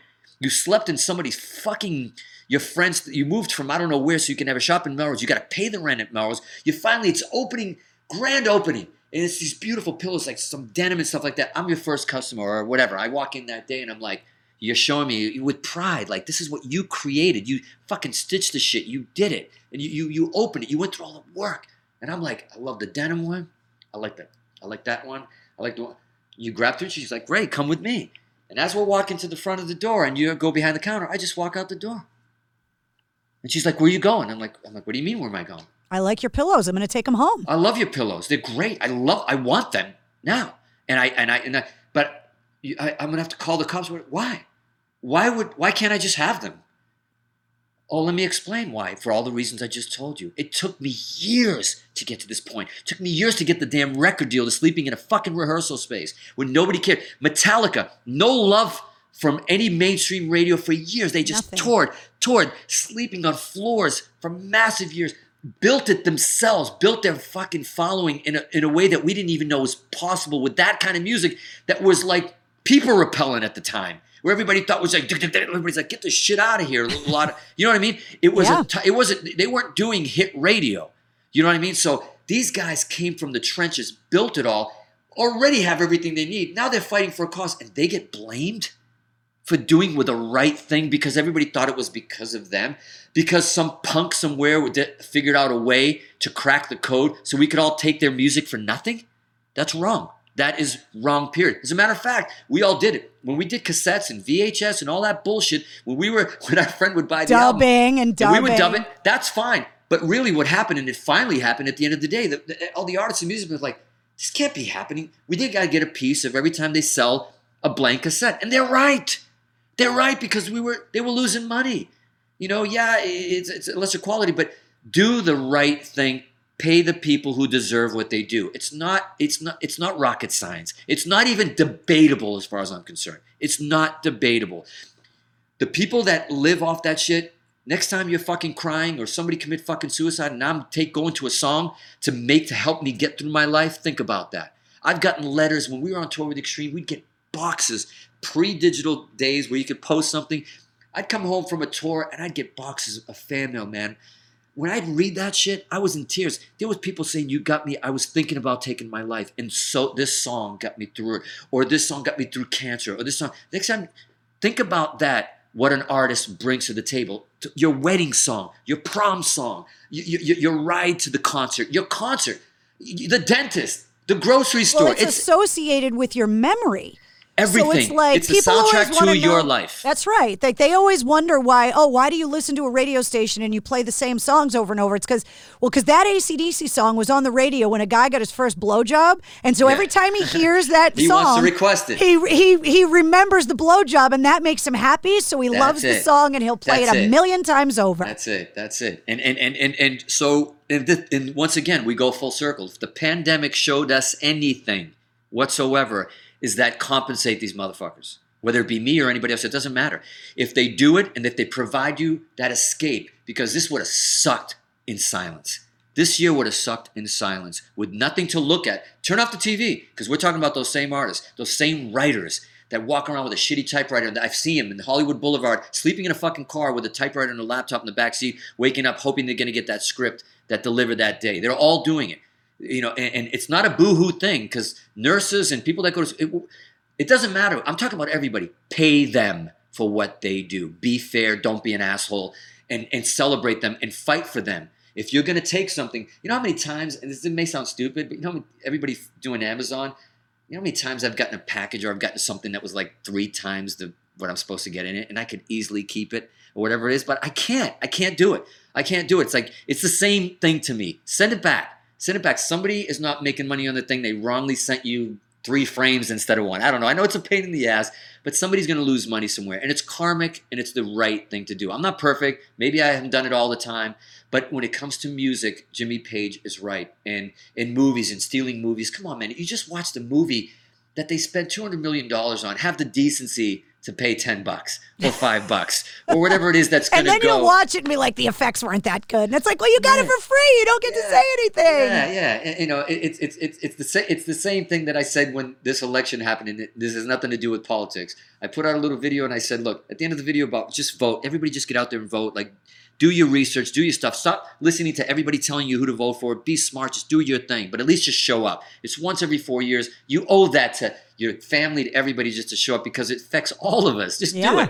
I mean, you show up to do everything else. If you're going to show up to watch a fucking football like once a week, you can do this once every 4 years, right? But my point was, at the end of it, it's like, but I said this, and I go, I'll say this to my kids. I'll say it to my family and my friends. If you don't vote for anybody, then you just lost the right to bitch about who the hell the president is. That's right. I say that all the time. 100%. I don't want to hear about it. I don't want to hear about Trump. I don't want to hear about anybody. If you're not going to show up, then you don't get a voice. You pass on that privilege, and you pass on the privilege to bitch about it. That's right. End of story. You know? Well, and I talked to Sean Morgan from Seether. He and I were talking about podcasting, because obviously this is a new world for me now. And when I told him how much Spotify paid for Joe Rogan's podcast, he was like, wait, what? They're paying for podcasts, but they're not paying for the musicians that made the system worth all that much? Like, wait, what? Yeah. And now for me, I'm sitting here as a podcaster. Now, if you and I had this interview on the radio, first of all, we would have gotten kicked off the air because we swore so many times. Yeah. But I'd be able to play all the music that we're talking about, right? Yeah. They haven't figured out a way for this licensing for the artists to get paid if I put music on the podcast. It's insane. When they do, like, I'm begging for that day because I want to be able to put a podcast together and have it sound like my old radio show with all the songs in there too. And I'm hoping that it's going to happen sooner than later. How long have podcasts been going on? I mean, 10 years maybe, something 10 like years, that. if not more. But we got a vaccine pretty damn quick. Yeah. There's got to be a way to do it because the artists want it, the hosts want it, we all want it. I mean, look, even today I was like, with all the stimulus and everything going on, we were talking about, I think, finally realizing, I read today, I got a little alert today that said that Congress passed the Save Our Stages Act is going through. Thank God. Stimulus package, which is $15 billion to the venues. Yeah, and it took 2,800 independently owned venues getting together to have enough lobbying power to make it happen. Yeah. But at least we know that those amazing venues. But those people had to show up. Those people with those venues had to show up. They had to show up to get it done. That's basically how shit gets done. We have a song on the new Extreme album. It's called #Rebel. And what a #Rebel to me is a person who and we've all done it. I've been a #Rebel before. It's like, because we just sometimes we don't have the time, but it's not right. You don't go on your way to work with a cup of coffee after Starbucks or Dunkin' Donuts. Let's stay home. Let's stay on the East Coast. And then you're like, there's a really important thing going on that you see. It's a movement that's going to change lives. And you're like, and you just hashtag and you move along. I did my part. I sip my coffee and I go to work. I did my thing. It's great. Everybody calls it like amplifying. It's the thing. I want to amplify. I'm sorry. If you fucking Roll your sleeves up. Get in there and roll get your dirty. sleeves up. And if you don't, it's okay. But don't just be a hashtag rebel. It's just not enough. It's just if you want to get something done, you have to get something done.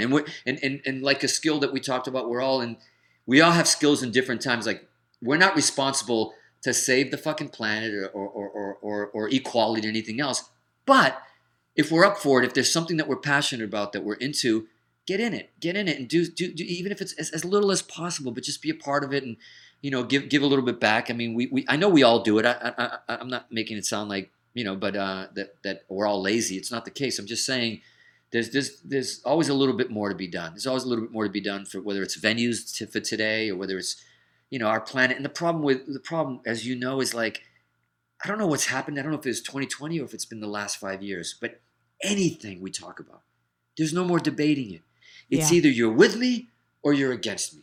You're either Democrat or you're Republican. There's nothing in the middle. It's white or black. It's a light switch. There's no in between. Nobody can debate because if I try to debate, I lose my job. I lose my following. I lose whatever. It's just like I have to support a very complex system 100% or I'm out.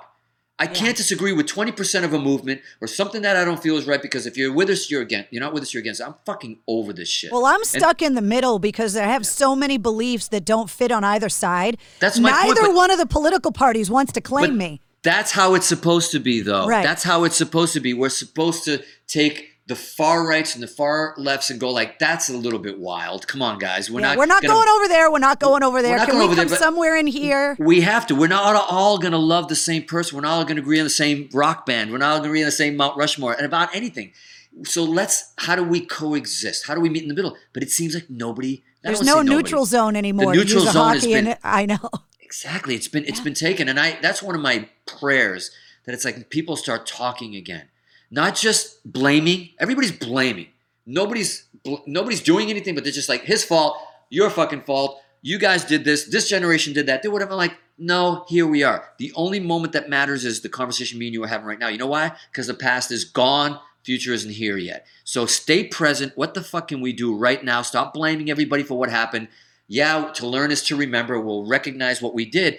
But if every time we have a debate or an argument, we're going to bring back 100 years, 200 years, 300 years, whatever, we're never going to move forward. It's the one rule in any therapy. I don't care if it's marriage therapy or anything. If you keep every time you argue with a loved one or anything and you bring up and you have a good debate. Why you got to bring up old shit? You got to bring up what my mother-in-law did. What the, you already did that. It's over, done, gone. We know. The good thing about it is, because you talk about the new Extreme record, how much amazing music is going to come out in the next couple years, because you guys have been pent up with your instruments and so much crazy shit's going on. Yeah. Now, you guys, the Extreme record, it's your 6th studio record. It's done, but you haven't set a release date because you guys are trying to figure it out, right? Well, you're finally, it only takes us 10 years to make a damn album, but we finally did seriously, it. like. No, but we finally did it, and we're so pumped. I mean, I haven't been this excited since, like, probably Porn and Graffiti for an album. No bullshit. Like, I'm so pumped about this album. And here we go, like, it's the end of 2019. We're like, we're done. I'm done. I'm mixing. And we're going to go spring of 2020. No. 2020. And we could have. But we're not that type of band. I don't want to just, here's a bunch of music for you guys. I want to tour it. I want it to come out when we want to play shows. I want to play the album for you guys. I want to be able to live the album. I want it to be a run, because we don't do it that often. So I don't want it to just like, here it goes, here, put it out, kind of thing. And so what I love about the album is that it's a rock album. And rock albums don't follow trends so much. They're just rock albums. And I love that it can be released 2020, 2020 fall, 2021 spring. I'm down with that. I just want it to be a celebratory album that when we fucking put this shit away, I want to use it as a soundtrack to like rock and roll, celebrate, fucking we can do anything together. We got through this shit and let's tour, let's play, let's go out and let's hang with the people that we all took for granted and the music that we took for granted, seeing live and everything else, and Extreme and everybody else, all of us. I think artists are going to have a much more less competitive and much more respect for each other, and realizing that we all realize what we all do and how important we all are to healing and to being soundtracks for people when they're down, when they're up. And I think as opposed to it being this really ungrateful kind of work that we do, what you do and what you engage with people, engaging with me and the conversation we have, and the escape that you just supply for whoever's going to listen to your podcast, we got to stop taking that shit for granted. I know we're all going to become assholes at 1 year after. It's fine. We'll go back to giving each other the finger. Everything will be fine. But my point is, we got to at least take a little bit with us to go like, man, that shit was taken away from us. Yeah. Like, and what does it mean? Like last year, 2019, I ran the Boston Marathon. Wow. This year, I was heartbroken for the people like me that were going to run their first marathon and worked so hard for so long, and then it got canceled. And speaking of that, I had to tell you, because the last Extreme record, one of my favorite songs off the record, King of the Ladies. Oh, yeah. Okay, that song is the tempo of my running pace. And and I put it on my marathon playlist, and I was listening to it running the marathon, and that song will always be part of the memory of me. And the one time I ever ran the Boston Marathon, that song was kind of there. I'm touched, and I love that. Thank you. That feels so good. But those are the stories that you hear that you're like, man, what more could you ask for when you write a song and it becomes somebody's soundtrack for whatever moment it is in their life? Because running the marathon sucks, and the music helped get me through it. Heartbreak Hill is named Heartbreak Hill for a reason. Yeah. Oh, yeah. I can imagine, man. Hats off to you for even doing that. But you're so right, though. It's like the one time when we were on tour, I remember when More Than Words came out, but we were still touring, and I didn't know the impact of it being a number one or whatever it was. We were just on the road. But it came to fruition that day, and it came to light that, we always come down or whatever, 2 p.m, because we're on a different schedule, come down for breakfast, come down. And I'm walking down the hallway of the hotel, and there's a conference, a big, what do they call it? Not a conference room, but an actual hall, with a function hall, right? Oh, yeah. Room. So I'm hearing like something happening through the doors are shut, and I'm just like, sounds really super familiar. And I'm like, fucking sweats and shit. I'm going down to the lobby, but I cracked the door open just a little bit to see what it was. And as I'm doing, the sound opens, and it's More Than Words. But More Than Words is playing, and it was like I was watching a movie. It's playing all the beautiful, like just the chandeliers and stuff that's hanging, and all the people dressed so beautiful. And in the middle is the bride and groom. Oh. And they're just looking at each other. They were just married and looking at each other. And I'm just sitting like this sweat hog, leaning over, like looking through, going like, with my eye. And I just couldn't stop watching. It was so surreal. And I literally was just like, close the door in the middle of it. And I'm like, my job is done here. You should have walked in there and taken a bite out of somebody's wedding cake like Bill Murray would have done and be like, no one would believe you. And then turn around and leave. Yeah, exactly. I wanted to do that, but I didn't want to ruin that moment for that. I wanted to go in and just be like, but I'm like, my work is done here. Go steal the guitar away from the wedding band. Yeah. But I just couldn't believe, like, it hit me at that moment. That's like, man, this song has nothing to do with me. It's bigger than me.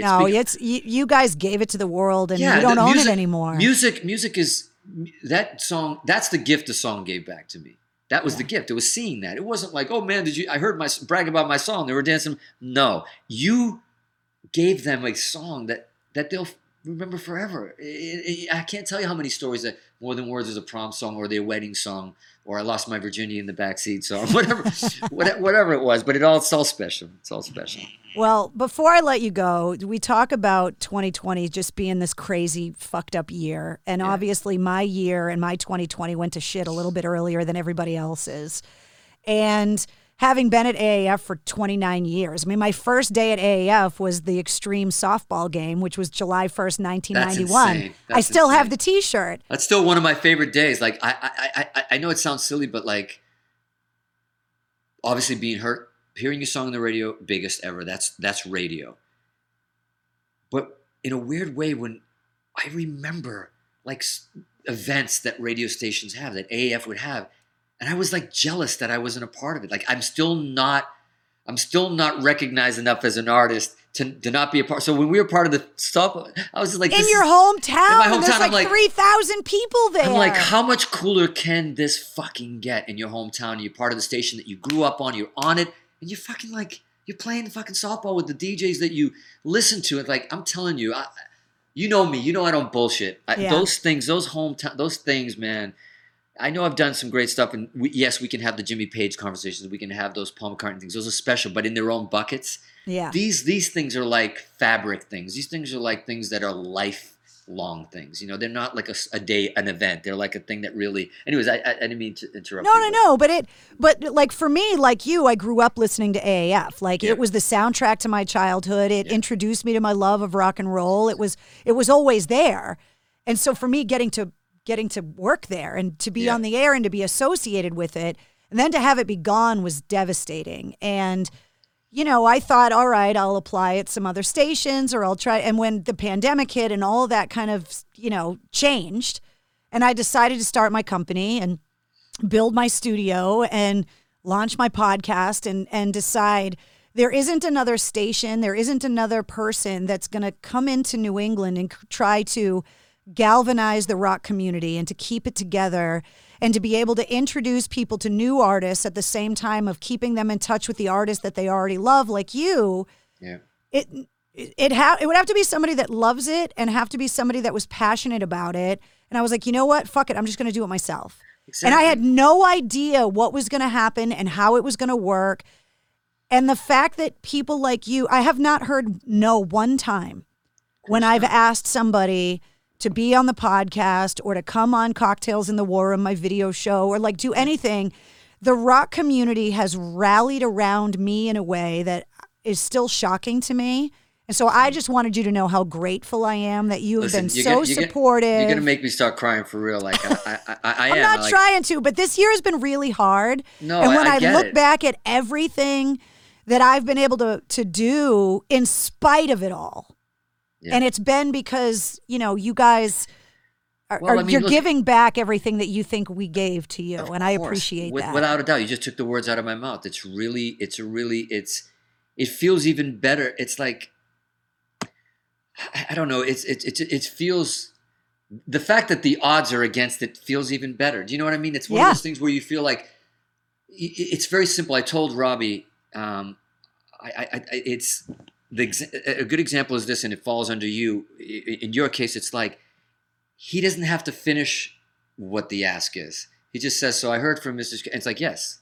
It doesn't matter. I mean, she might say, okay, well, one of these days I'm going to get screwed with that because it's going to be something like she wants you to run naked through, I don't know, whatever, through on the Boston Marathon. Well, now that I know you'll say yes to anything, I'll get more creative. Get creative because I would do it for you. I would do it for you. But my point being, it's because of, like I said, it's that relationship that you develop through the years, and there's a loyalty there that is built with music as the nucleus. Yeah. And the music that brought you to AF, that made me listen to AF originally, and then that music that brought us together within our careers. It's a common language. It can't be gone after the careers. That's right. Do you understand? It can't. It never goes. Like it's literally an umbilical cord that is connected, that you have no fucking choice but to have those feelings, how that person made you feel, how that station made you feel. That it's like it's in your DNA now. It's not even like, let me think about it. What are the pros and cons management wise, and who gives a fuck? I don't even care if I'd probably finish this and not even. The only reason I brought up the Extreme albums is because of #Rebel. I don't give a fuck if we even talked about it because I would have brought it up. Don't worry, because I want to make sure. But that's what this is about, though. Yeah. You know what I mean? It's not about promoting yourself or promoting your thing. This is like, man, I can't wait to do it. Like it's like. Well, you know what's funny is that some artists are like, well, I don't have anything to talk about, and I'm like. Well, no, you do. Yeah, you do. Just because you don't have a record coming out and just because you can't tour doesn't mean that the people that love you don't want to hear about how you're doing and how you're spending your time locked in the house. How about that's why the show will succeed? The fans don't want to fucking hear about your new album. They already know. You already posted it. You already told them it's fucking happening. What they want to know is what's happening behind the album. How did it happen? Is the person behind it. That's what's hurting behind the album. What the fucking song's about? What made you wait? Like you just said, so a lot of people are pissed going on. I don't understand. You finished the album. Why aren't you sharing it with us? And I'm just like, it's coming. And I don't really get to explain it the way I don't want to fucking write it on a post. I'd rather tell you. And it's like people are listening and go like, oh, that's why, man. He wants it to be special. He wants to celebrate it with us. And he wants to be in a venue with us and play it while it's on the radio and everywhere else, as opposed to just like everybody just leaking music. Like I think it's too fucking special to just throw out there, period. Well, it's taken you guys long enough to put it out. Yeah, exactly. And it's like, and you know what? And this might sound fucking interesting and weird, but it's like, you know, recently, I forget what it was. Like Robbie hit me up about like, hey man, Kip Winger's doing this thing, you know, because you guys would do that cruise sometime, and they judge this guitar competition. I know he's done it. He's done it, and he basically asked through me if you would. if you would be a judge and doing this thing. And Robbie starts telling me right away as a manager, and I was like, Robbie, stop. He's like, you don't have to fucking explain anything to me. Of course I'm going to be there. I'll do it. He's like, yeah, but it's a whole video. I'm like, I'm there. And then I explained to him, I go, let me explain something to you. Winger was the first fucking band that gave us a fucking slot on a tour when Extreme was fucking shit and nobody knew who the fuck we are. It was one of the first fucking, I'll never forget that. I will never forget the experience. I'll never forget like being in those crowds. I'll never forget how nice he was to me. I'll never forget how he'd come backstage all the time. What do you guys need? What do you need? Like that, I will, if he wants me to help him shovel his fucking driveway, I'm shoveling his fucking driveway. You don't forget those things. And by the way, he's a fucking beautiful man. Great man. And all that shit that happened with them and Winger and the fucking shit with Beavis and Butthead and the fucking t-shirts and all that stuff, the shit that they went through and everything else, and knowing Kip even now and how watching him perform and play and knowing those guys and being on some of those gigs that we do, man, you don't, there's a connection. It's the same, there's a connection that when we all started together and we went through something, we're in the battleground together, we should be there for each other when we're in the shit as well. Yeah. Because we don't all, the careers don't go the same way. The trajectory is different, but we're the same fucking people. And you shouldn't look at, because I've been on the other side. I've been on the other side where I've met somebody and I thought they were my friends and they're in the business and they're artists. I'm not going to mention names. And I've reached out to them to do this Concert for Earth thing, but it's for their planet as well. And yeah, that's like, coming up in July, right? In the Azores? It was supposed to be 2020, and we're now trying to make it 2021. Everybody's sitting there going like, are we doing it? Are we? Yeah. No, how can we do it? But my point being is that I'm talking people that said they had my poster in their room, and they won't even respond to my ask to even tell me no, to even tell me I'm not available. Zero, go away. And people that I've gone, that's the difference. Yeah. That's the difference. It's like, dude, if I'd fucking be there in 2 seconds for you, man. Like, this is not only a big deal, this is for my family as well. This is for all of us. But yeah, for you and the relationship we had and what we went through together, I'm there. I don't give a shit. Well, if you need somebody to host that thing, I'll learn Portuguese. There you go. I will be there. There you go. Well, you know what? We're going to stream it. We want to stream it globally, so we might need. There you go. You just gave me an idea. All right. I'm in. Well, Nuno, you've been so generous with your time, and it's been so great to see you. Yeah, absolutely. And, the podcast is turning into this thing that I kind of never imagined that it would be. And as it should. If you told me, when you said I got to get, who's going to come in, I'm like, just look in the mirror, man. There you are. Like you got to sometimes when we want to do. I even have logos now. Look. Yeah, that's all. Well, send me a damn T-shirt, will you? Give me the address. I have them now. I launched the website last week. It's unbelievable. Awesome. I have coffee mugs and everything now. It's weird. I feel like a rock star now. That's right. Well, you've always been a rock star. You've always been a rock star. Always. Well, thank you so much. I can't wait to hear the record. I know you won't send it to me because I'll tell everybody about it. So, I was telling Robbie I wanted to do the opposite. I'm like, right before we were doing it, like, I want to get in, I want to fly or have people come in. I want to have like little listening parties with people that we give a shit about, that like yourself, and do like, have a drink and like sit up in my studio and like just play the album from top to bottom and just vibe on it. Like, instead of just like, well, here's the first single and here's what's going to be, just to like celebrate it with some people that in the business that you care about. I was even talking to Morel, like, I want to get a bunch of guitar players and people. I want to see what they brutalize me. Let's listen to the album. What do you think of this? Like, like get in there and do our round table. Like, but I'm dying to do those things. And of course we were going to do those things, and then boom. Yeah, I know. Then everything, just 2020 happened. That's all. So we still will. Well, when you do it, we'll come on your podcast. Me in. We'll play a bunch of songs and go over them and share them with everybody. I would love it. And if it takes me coming to California to come out and hear it, I'll do it. Okay. I don't have to be like, I can. You can be anywhere, but I can be anywhere now. We're all saying that though. Now, no, fuck you. I need to travel. I need to get home. Yeah. I need to get back to Massachusetts. You're like, no, I want to leave. No, I want to come to California. Like, I just want to be in Hudson. Before we couldn't get anybody to go anywhere. Now we're all like begging, can I come in and do it? They're like, what? You want to get on a plane? Yeah, I need to get the fuck out of my house. Yeah, can I please just come visit? Like, I'm getting ready to rent an RV and go on a road trip. I'll just quarantine in the truck. Yeah, exactly. Oh my God. Well, I can't wait to hear it. And I'm hoping that I'm so pumped to show you. Now that the vaccine has started to roll out and New Year's is, just a week away, it's like all I can do is hold out hope that 2021 is going to bring something. Yeah. And at least we know it's the beginning. It's a hopeful beginning at least. Right. Yeah. I right now I'm allowing myself to be optimistic until I get kicked in the nuts again. Yeah, without a doubt. But this year it's been a little bit of everything. It's a bit of everything, and we have to look. I'm hoping we're going to look other than anybody losing their lives and the families that have gone through what they go. Obviously, I don't want to sound callous to that. I've had some friends. I've had some people that have gone through it as well, and I've been bunkering down here, and I haven't gone to a restaurant since March. I've been like really. Wiping shit down. A friend of mine, Paul Mercurio, he's a writer for Colbert. He's a stand-up comic. He is going to be on the podcast next week. Oh, awesome. And he is still struggling with COVID 6 months later. 6 months later. So that's why it's not even just a fear of death. Yeah, it's one of those. It's be afraid to get it and deal with it. Yeah, because everybody's like, are you down? Are you not down? I'm like, look, let's talk. Is common sense not common anymore? What the hell's going on here? We're not talking about Santa Claus here, whether he exists or he doesn't exist. We're talking about something that exists that we're not sure about. So what do you do when you're not sure about? You're careful. It's not about mask. I'm anti-mask. Stop fucking being. Why does everything have to be a fucking movement? I'm done with movements. Yeah. Like, let's pull together and work out what we need to work out to get through it together. Stop picking a side. It's just like a mask is just a precaution. This is just a precaution. This is just so because my dad, a bass player that I know, Marty O'Brien, that we probably all know, who plays with Lita Ford and everything, who's from his mom just passed away.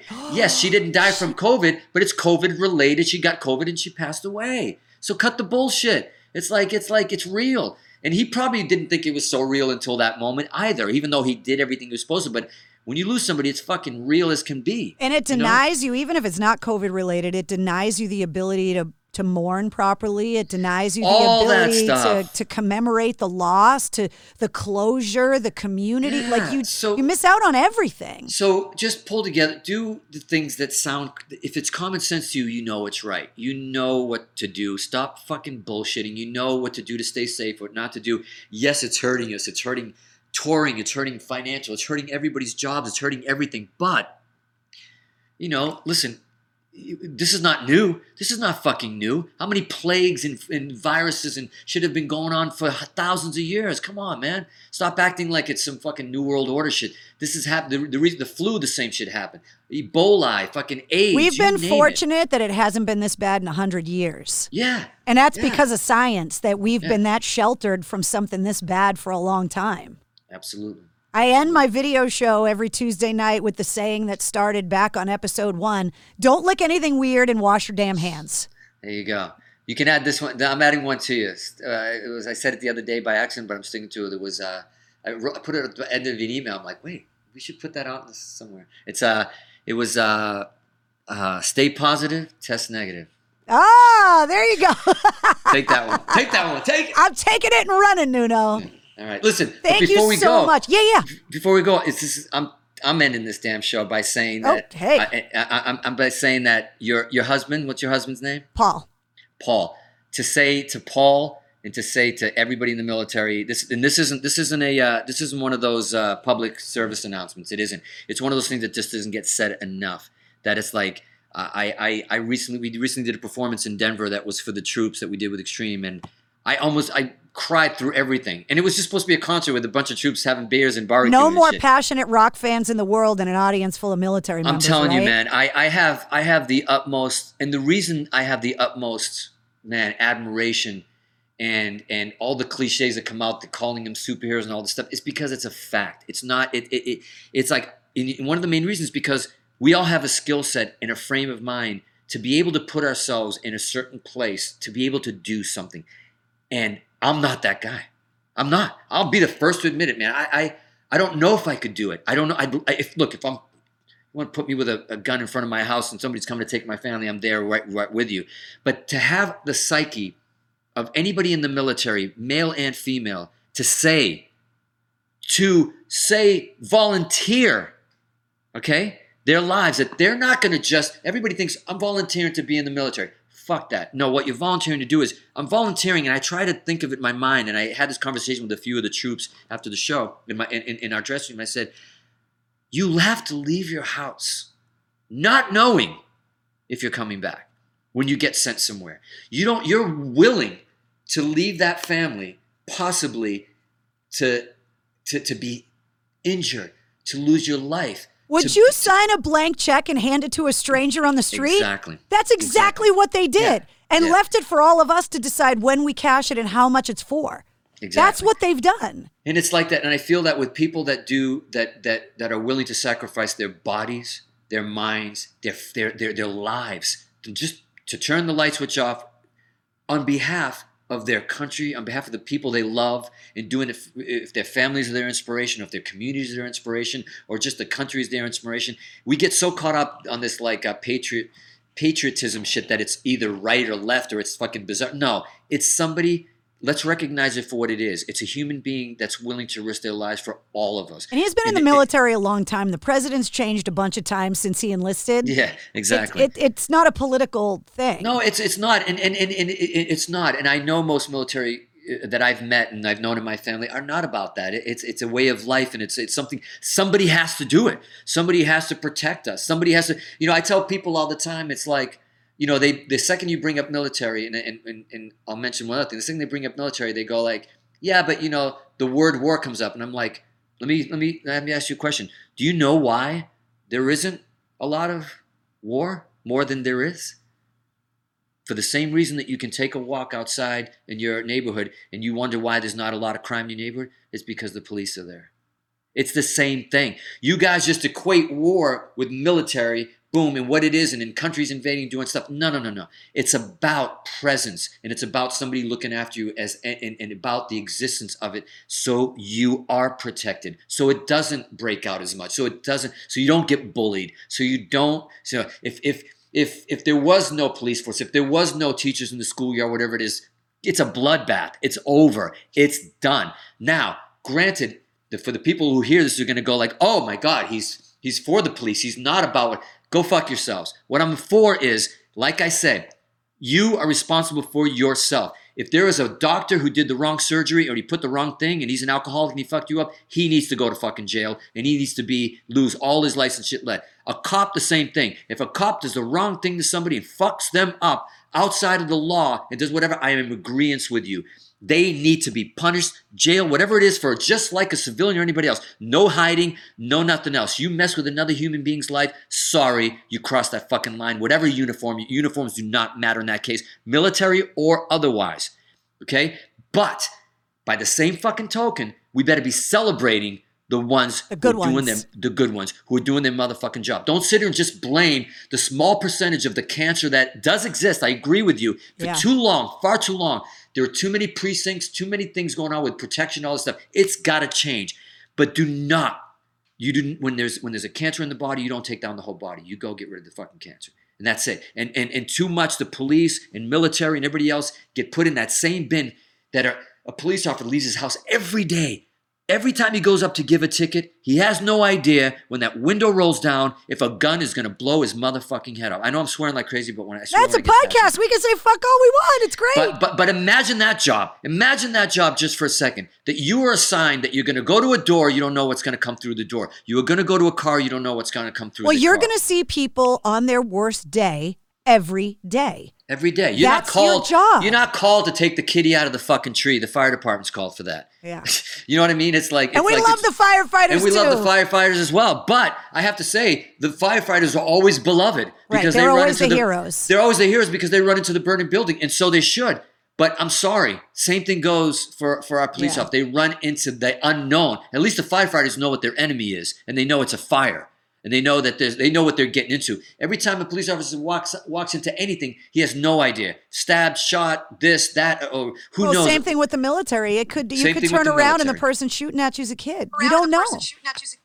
It's like you don't know. And I'm down for all the shit, the reform. I'm down for anything because look, we've heard stories. Look, even in American Sniper, the true story. We've heard stories that people that people can lose their shit and cops can lose their shit and military, what they go through, they might be ill or something goes on and they might kill one of their own. Who knows? Or they might kill a civilian.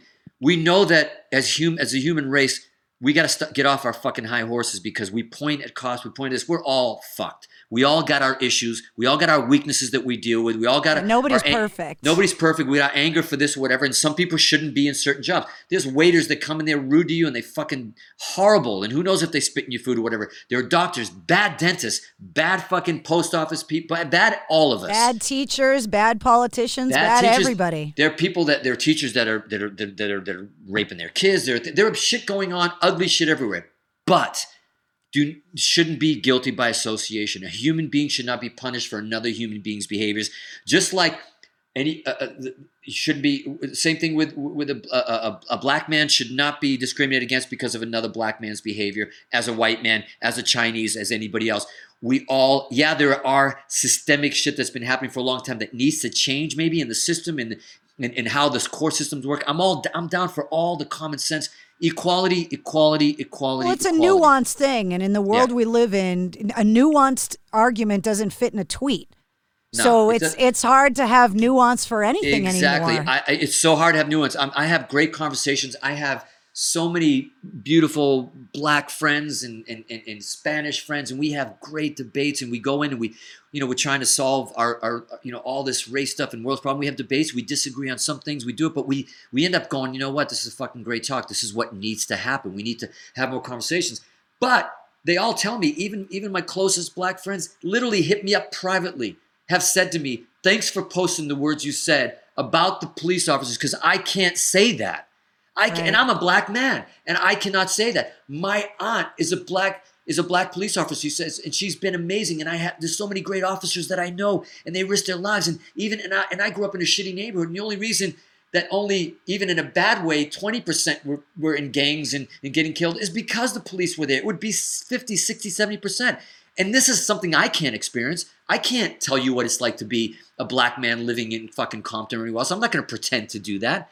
But I can only have common sense conversations and learn from any of my black musicians friends, anybody in the black culture that's grown up in these areas that this is what they agree with, this is what they think is bullshit, this is what they love about Black Lives Matter, this is what they hate about Black Lives Matter. Well, you're learning these same lessons when it comes to women.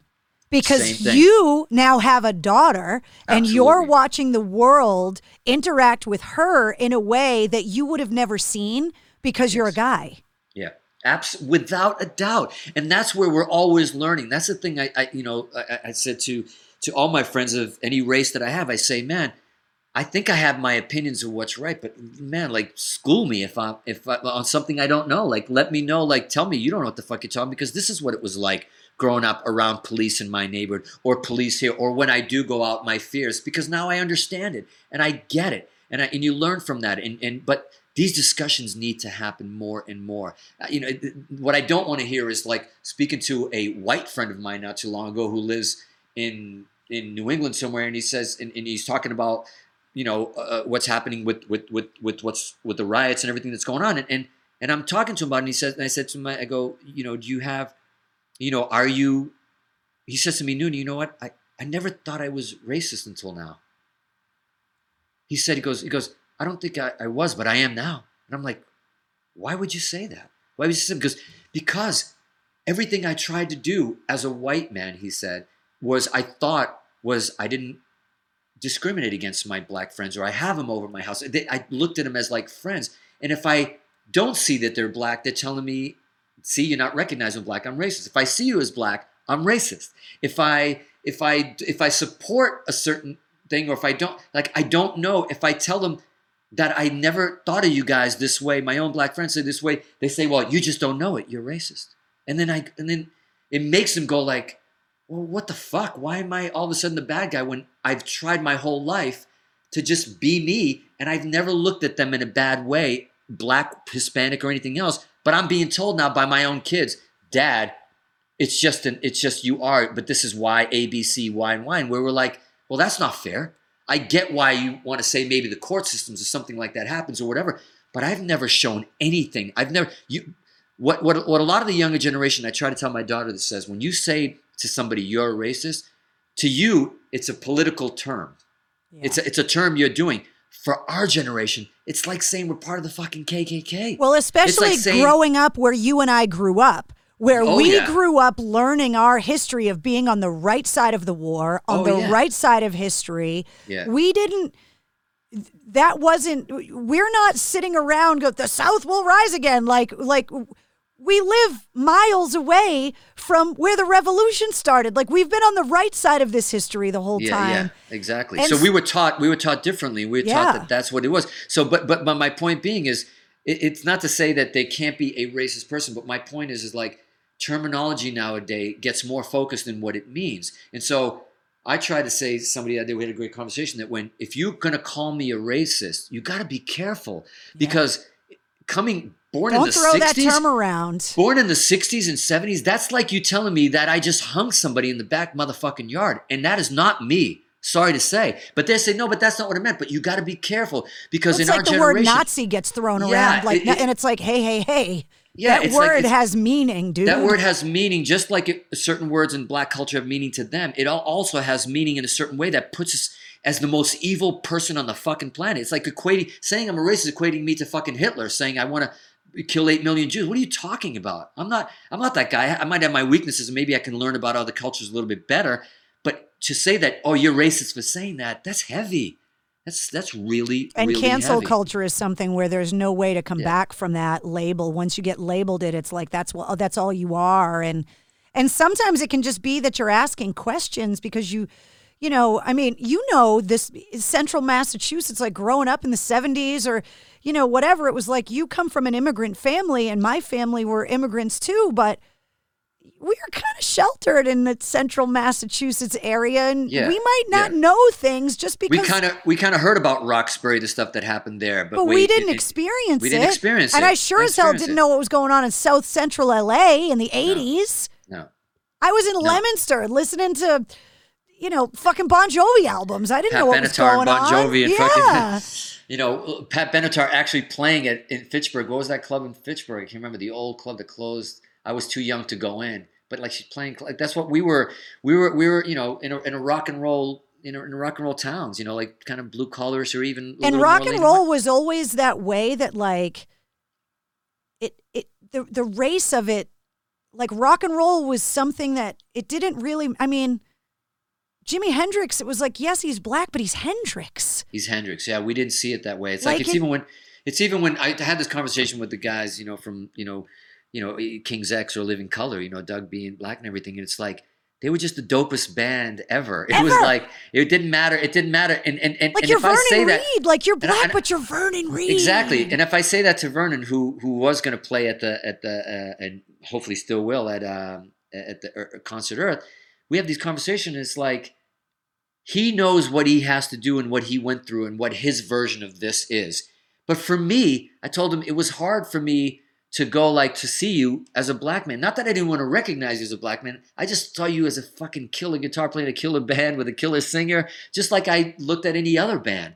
But if you dive in a little bit deeper and you start looking at the lyrical content and you did everything else, then maybe you can feel and they can educate you and feel what it was like and talk about some of the songs and read the interviews like what you would do with a Vernon Reid or something else, and he can talk about what Black Lives Matters means to him, so we can get more of an understanding of like, wow, being a musician, what does that mean to you? Yeah, what was it like for you to tour? I mean, did you see that movie, The Green Book? Yeah, of course. Oh my God! Yeah, and that's the thing. Like I watched that with my daughter, and even though it was like it wasn't even my generation, it was a generation before me, or maybe a couple, but even it hurt me. Yeah. It hurt her, but she almost looked at me. It's like, hey, I wasn't there. This isn't like before my time. I wasn't even born. I'm like, but it's like right now kids just believe anybody that's past the age of 30 would like all like we were like burning crosses and shit. Like, relax. It wasn't like that. It wasn't like that. It hurts us to see that. It hurts us to see anything for people with any sort of heart or any common sense that any human being who sees another human being, I don't give a fuck what his skin tone is, being hurt or being discriminated against in a restaurant, it hurts. If it doesn't hurt you, then you are racist. There's a lot of empathy required in today's day and age, and empathy is in short supply in a lot of ways. And it's like, we're being asked to try and put ourselves in someone else's shoes, and that's hard. It's hard. And the first step to doing that is admitting it's like, look, just like me talking to, I spoke to a really close friend of mine that I hadn't spoken to in a long time that I met through Rihanna, and he's more on the business side, and he hit me up and we had a great conversation. It was supposed to be a quick catch up, like me and you. Yeah. And then, we ended up talking about just this for almost 2 hours because it was really interesting. It's like him hearing my perspective being, I don't know, an immigrant. I'm not even considered. I'm like, I was telling him, is it true that if I'm not black, I'm white? Or am I other? Am I Portuguese? I'm like, I don't even know. Like, I literally, something released the other day in the New York Times that said, the Portuguese now are considered, they're not considered white. They're I forget what it was. It was Mediterranean or we were, I don't know if it was non-white or non. It was something that I was like, great, okay, so now I'm not officially. But he was laughing at that about him because he goes, Nuno, I never considered you white. And I said to him, why is that? I go, I was really interested for him to tell me, is it because I'm an immigrant, a Portuguese immigrant from another country, or is it because you don't see me as white because I'm, I don't know, not typically, is it a race thing, or is it because of my beliefs, or because me and you are good friends, or because that's a really good question, he said. Yeah. He goes, that's a really good question. I go, because most people believe that I'm 99.99% white, although I got one of those DNA things back from our family, and apparently I am also African, and I do have black blood in me, a very small percentage, but from the part of Africa, because of Portugal and how close it was to the Northern African bit. We have this lineage, but we were laughing about it. It's nothing to laugh about, but it can, you got to keep light of it. But it's interesting how, what is it, 20-something years since they isolated the human genome, and now you can spit in a tube, mail it out, and find out where you evolved from as a human being? It's insane. It's insane. And look, me and him ended with the conversation saying, look, man, it's simple math. It's so simple. It's one of those things that there are good people, bad people. And I like to believe that the majority are good people. As a matter of fact, I do believe that. I just believe that too. I just believe that there's no ratings or followers in the good. It's like good people are boring. Yeah. Bad people are more exciting. The news is more exciting when it's bad. Well, if you have a meal at a restaurant and it's delicious, you might tell a couple people. But if it was terrible, you'll tell 20. You post it. You hashtag it. Yeah, exactly. And so the idea was that we came to the conclusion that it's like somehow that good has to be celebrated as well as just the bad, or else if it's just the bad that's just always promoted and always bad, it's like it seeps into the good. Yeah. It starts being toxic to even the people that we have hope for, because I'm always of the mind that if there's a movement here that's right, and then you got the bad here, there's still that 3% that this movement needs to do the right thing. And if we isolate them and we make it, no, this is just about me, that's not doing it together.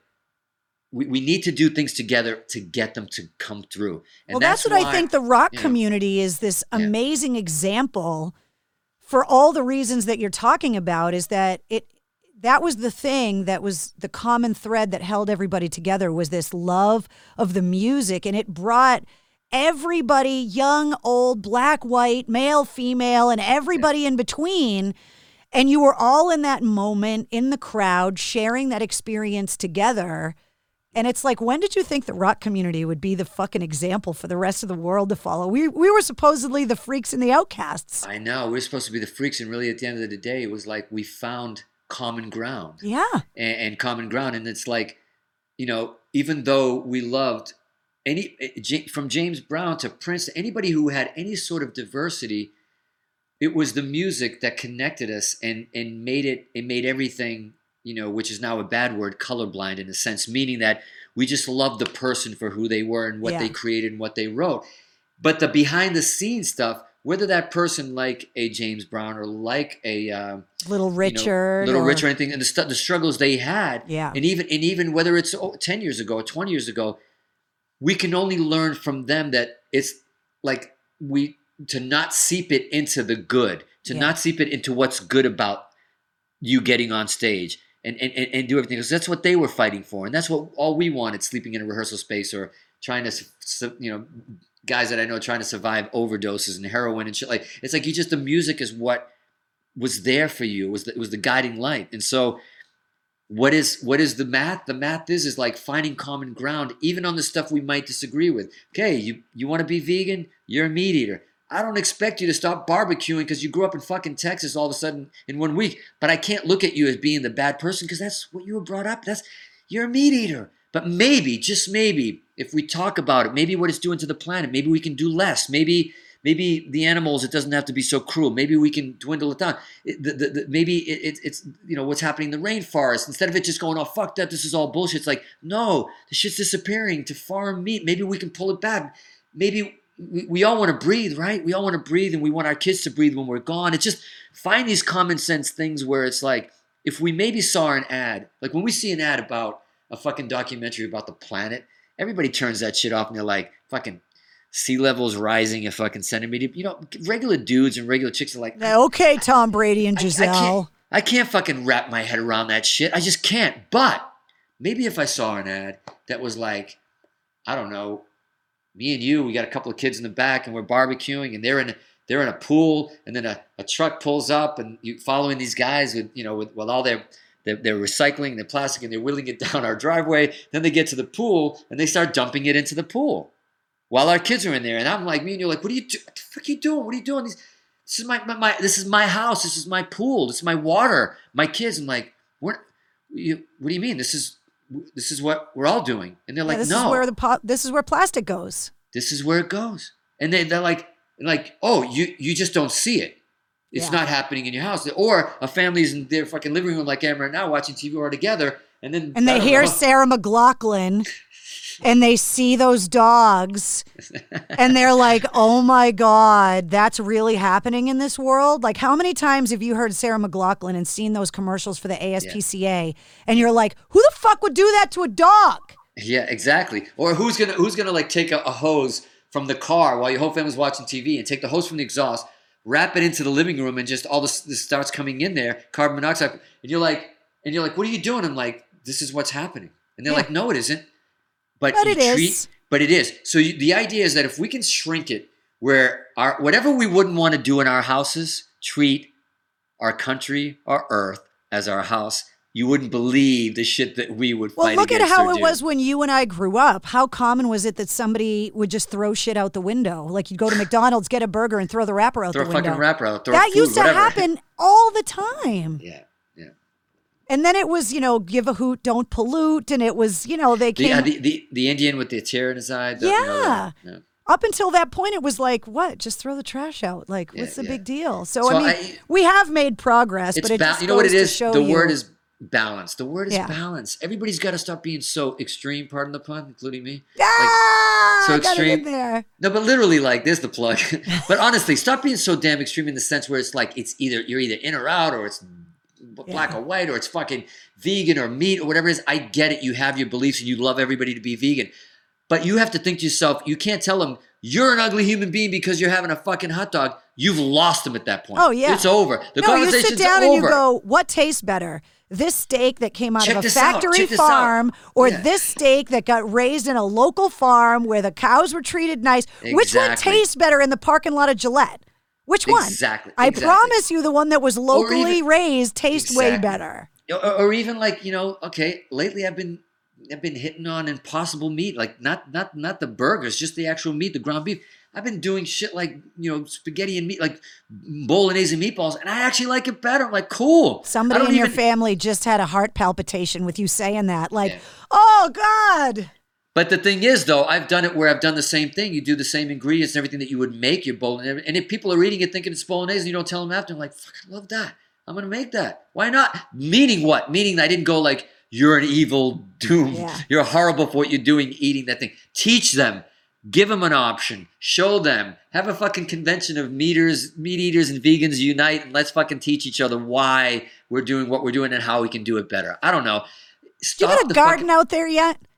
Are you growing tomatoes out there? Come on, Nuno. You got a garden in the backyard? We're growing some basil, some seasons. I got a lemon tree. Do you? Got some avocados. Come on, man. See, I got the veggie garden outside the window of the studio. That's awesome. That's and awesome. I go out there when I get a little stressed or when I got to get out from behind the screen, and I'm out there pinching my basil and weeding the tomatoes. It's like it's a thing. It's a thing, man. It's good for you. It is good. So listen, balance, everybody, Yeah. balance, man. We know what when we eat too much shit and when we don't. Cut the bullshit. Don't tell yourself. You know when something's not good for you, but you deserve it. Have a fucking pizza once in a while, whatever it is. But you know when you have pizza 6 days straight, you know what that's gonna. So don't come surprised later that you're like, oh shit. Well, man, the best part is like, I'm not getting the corona vaccine because I don't know what's in it, but hold my beer while I go to McDonald's drive-thru and get a McRib. Wait, what? That's right. George Carlin used to say that. He goes like, I'm not drinking the water in that tone, whatever, so I'm going to order a Coke instead. It's like, great, it's going to burn. And, you know, I love a Coke just like anybody else with a pizza, but I'm just saying, like, I'm not going to drink the water. It might be dirty, so I'm going to have all these chemicals and acid and burn my stomach. The world needs George Carlin more today than it ever did. Oh, fuck, he was right. He was so right. He was so right about everything. Everything. So right. We need him so. He'd probably be the fucking president right now if he were still alive. Oh, he would be an amazing president. Can you believe that? Yeah, that would be a speech I would want to hear when he got inaugurated. That's for sure. So these are the words we can't say. Motherfucker, shit, piss. He'd be like. Yeah. And you know what? Like, that was a famous bit for him. And people always ask me now that I'm in the podcast and I can say whatever I want. I'm like, but the words, it wasn't just the words, it was the context of it. Like, I could tell you, don't be a pussy, but I couldn't tell you to eat mine. That's the analogy that I use. That's it. That's so smart. That's so true. It's the same thing. Like, you stop being a dick, and you could say that, but you couldn't talk about putting one in a place. Yeah, it was that's all so true. in the context. It's all in the intent and the context. Damn. Yeah, it was all in exactly how are you. But the pussy one always got everybody. It's like, I could call you a pussy all day long. That's so true. Like, but as soon as I talked about mine, boom, FCC fine. That's so crazy. Yeah, I used to find a way to get out, and I think I taught a bunch of my friends or people in Hudson High that, like, when you got pissed off or you lost your shit and you said, like, you were like, fuck. You were like in the teachers in class or whatever. I always used to be like, fuck, crying out loud. I used to find ways to get out of. Do you know how hard it was for me to not say fuck for 22 years on the air? That's crazy, dude. I could really never. Hard. I could never do that. That's why I always the headphones were always a hint for me. It's why I always used to make the bands wear them. Because it was a physical reminder that you were on the air, having the headphones on. Yeah. And then it was kind of like, oh, wait, I have headphones on. This is not normal. I can't say what I would normally say. But now that's all out the window because I can say whatever I want now. Yeah, it's just been kind of liberating. And it is liberating, but by the way, it's a skill set. When you don't, a comedian said it once, swearing is good, but it can be used as a crutch, as a device to make things more impact and more cool or whatever it is. If you can fucking do it without fucking swearing. The art is doing it without doing it. Yeah, if you can do it and make somebody laugh or do whatever, that's the art of the voice and skill and everything else. Yeah. It's been an interesting learning curve. It was great catching up with you. Yeah, definitely. You know we've been on for a while. Well, now it's dark. I was gonna say, like, for you, like, I have acoustic window blinds and whatever in the studio so that it's nice and quiet in here. It's getting so dark on your end that I'm like, holy shit! Like, we've been talking for a while. Yeah. Well, I appreciate you being so generous with all your time, Nuno. It was great catching up. I'm glad that the family's healthy. Everybody's doing great. And I can't wait to find out when we're going to get this Extreme record. And whatever plans you have, whatever it is, I'm just excited. Before I don't know if this ever happened before, but when we were younger, when we did songs, we couldn't wait to share it with people because hey, check this out, to play it. Something you were excited about. As opposed to when you got a record deal later, it was like, oh, we're releasing things to the public, but you still had your best friends or your things like, man, I just what we're working on. Check it out. Just check it out. Yeah, listen, man, put on the phone, check this out. That's how I feel about this. I just want to share the music. Whatever happens. I just can't wait to like the fans and go like, man, check this out. This is what we did. In a kind of a proud like music, band in a garage sort of way. Like, check out the shit we're working on. Well, I can't wait till we can check it out. Absolutely. Well, stay safe. What was it? I forget already. Stay positive, test negative. Yeah, exactly. Don't lick anything weird and wash your damn hands. I like that. All right. All right. We'll catch up soon. Merry Christmas. Happy New Year. Yeah. Here's to a 2021 that's a little bit better than 2020. Yeah, it couldn't be any worse. Yeah, tell me about it, right? All right. We'll catch up Much soon. love. We'll see you later. Bye. See you. Bye-bye.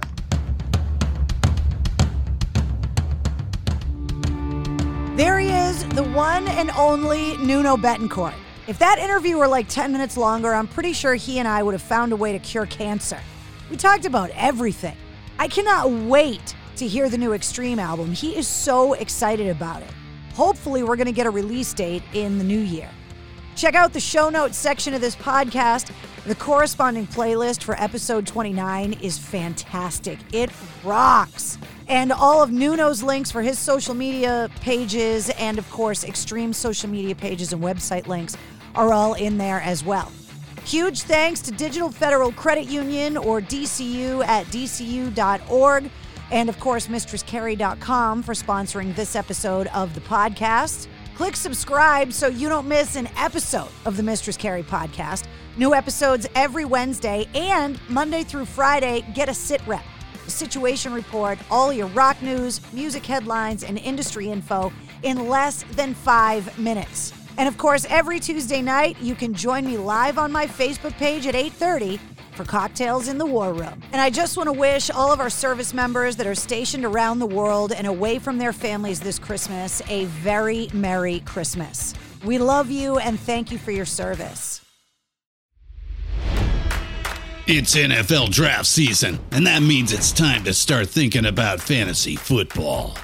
FantasyPoints.com features industry-leading experts and prognosticators using proprietary hand-charted data to help you score more fantasy points. FantasyPoints.com is the place to go for whatever kind of fantasy football you play. Whether you play fantasy football, daily fantasy sports, or do a little bit of everything, Fantasy Points has the meticulously researched content to guide you to victory.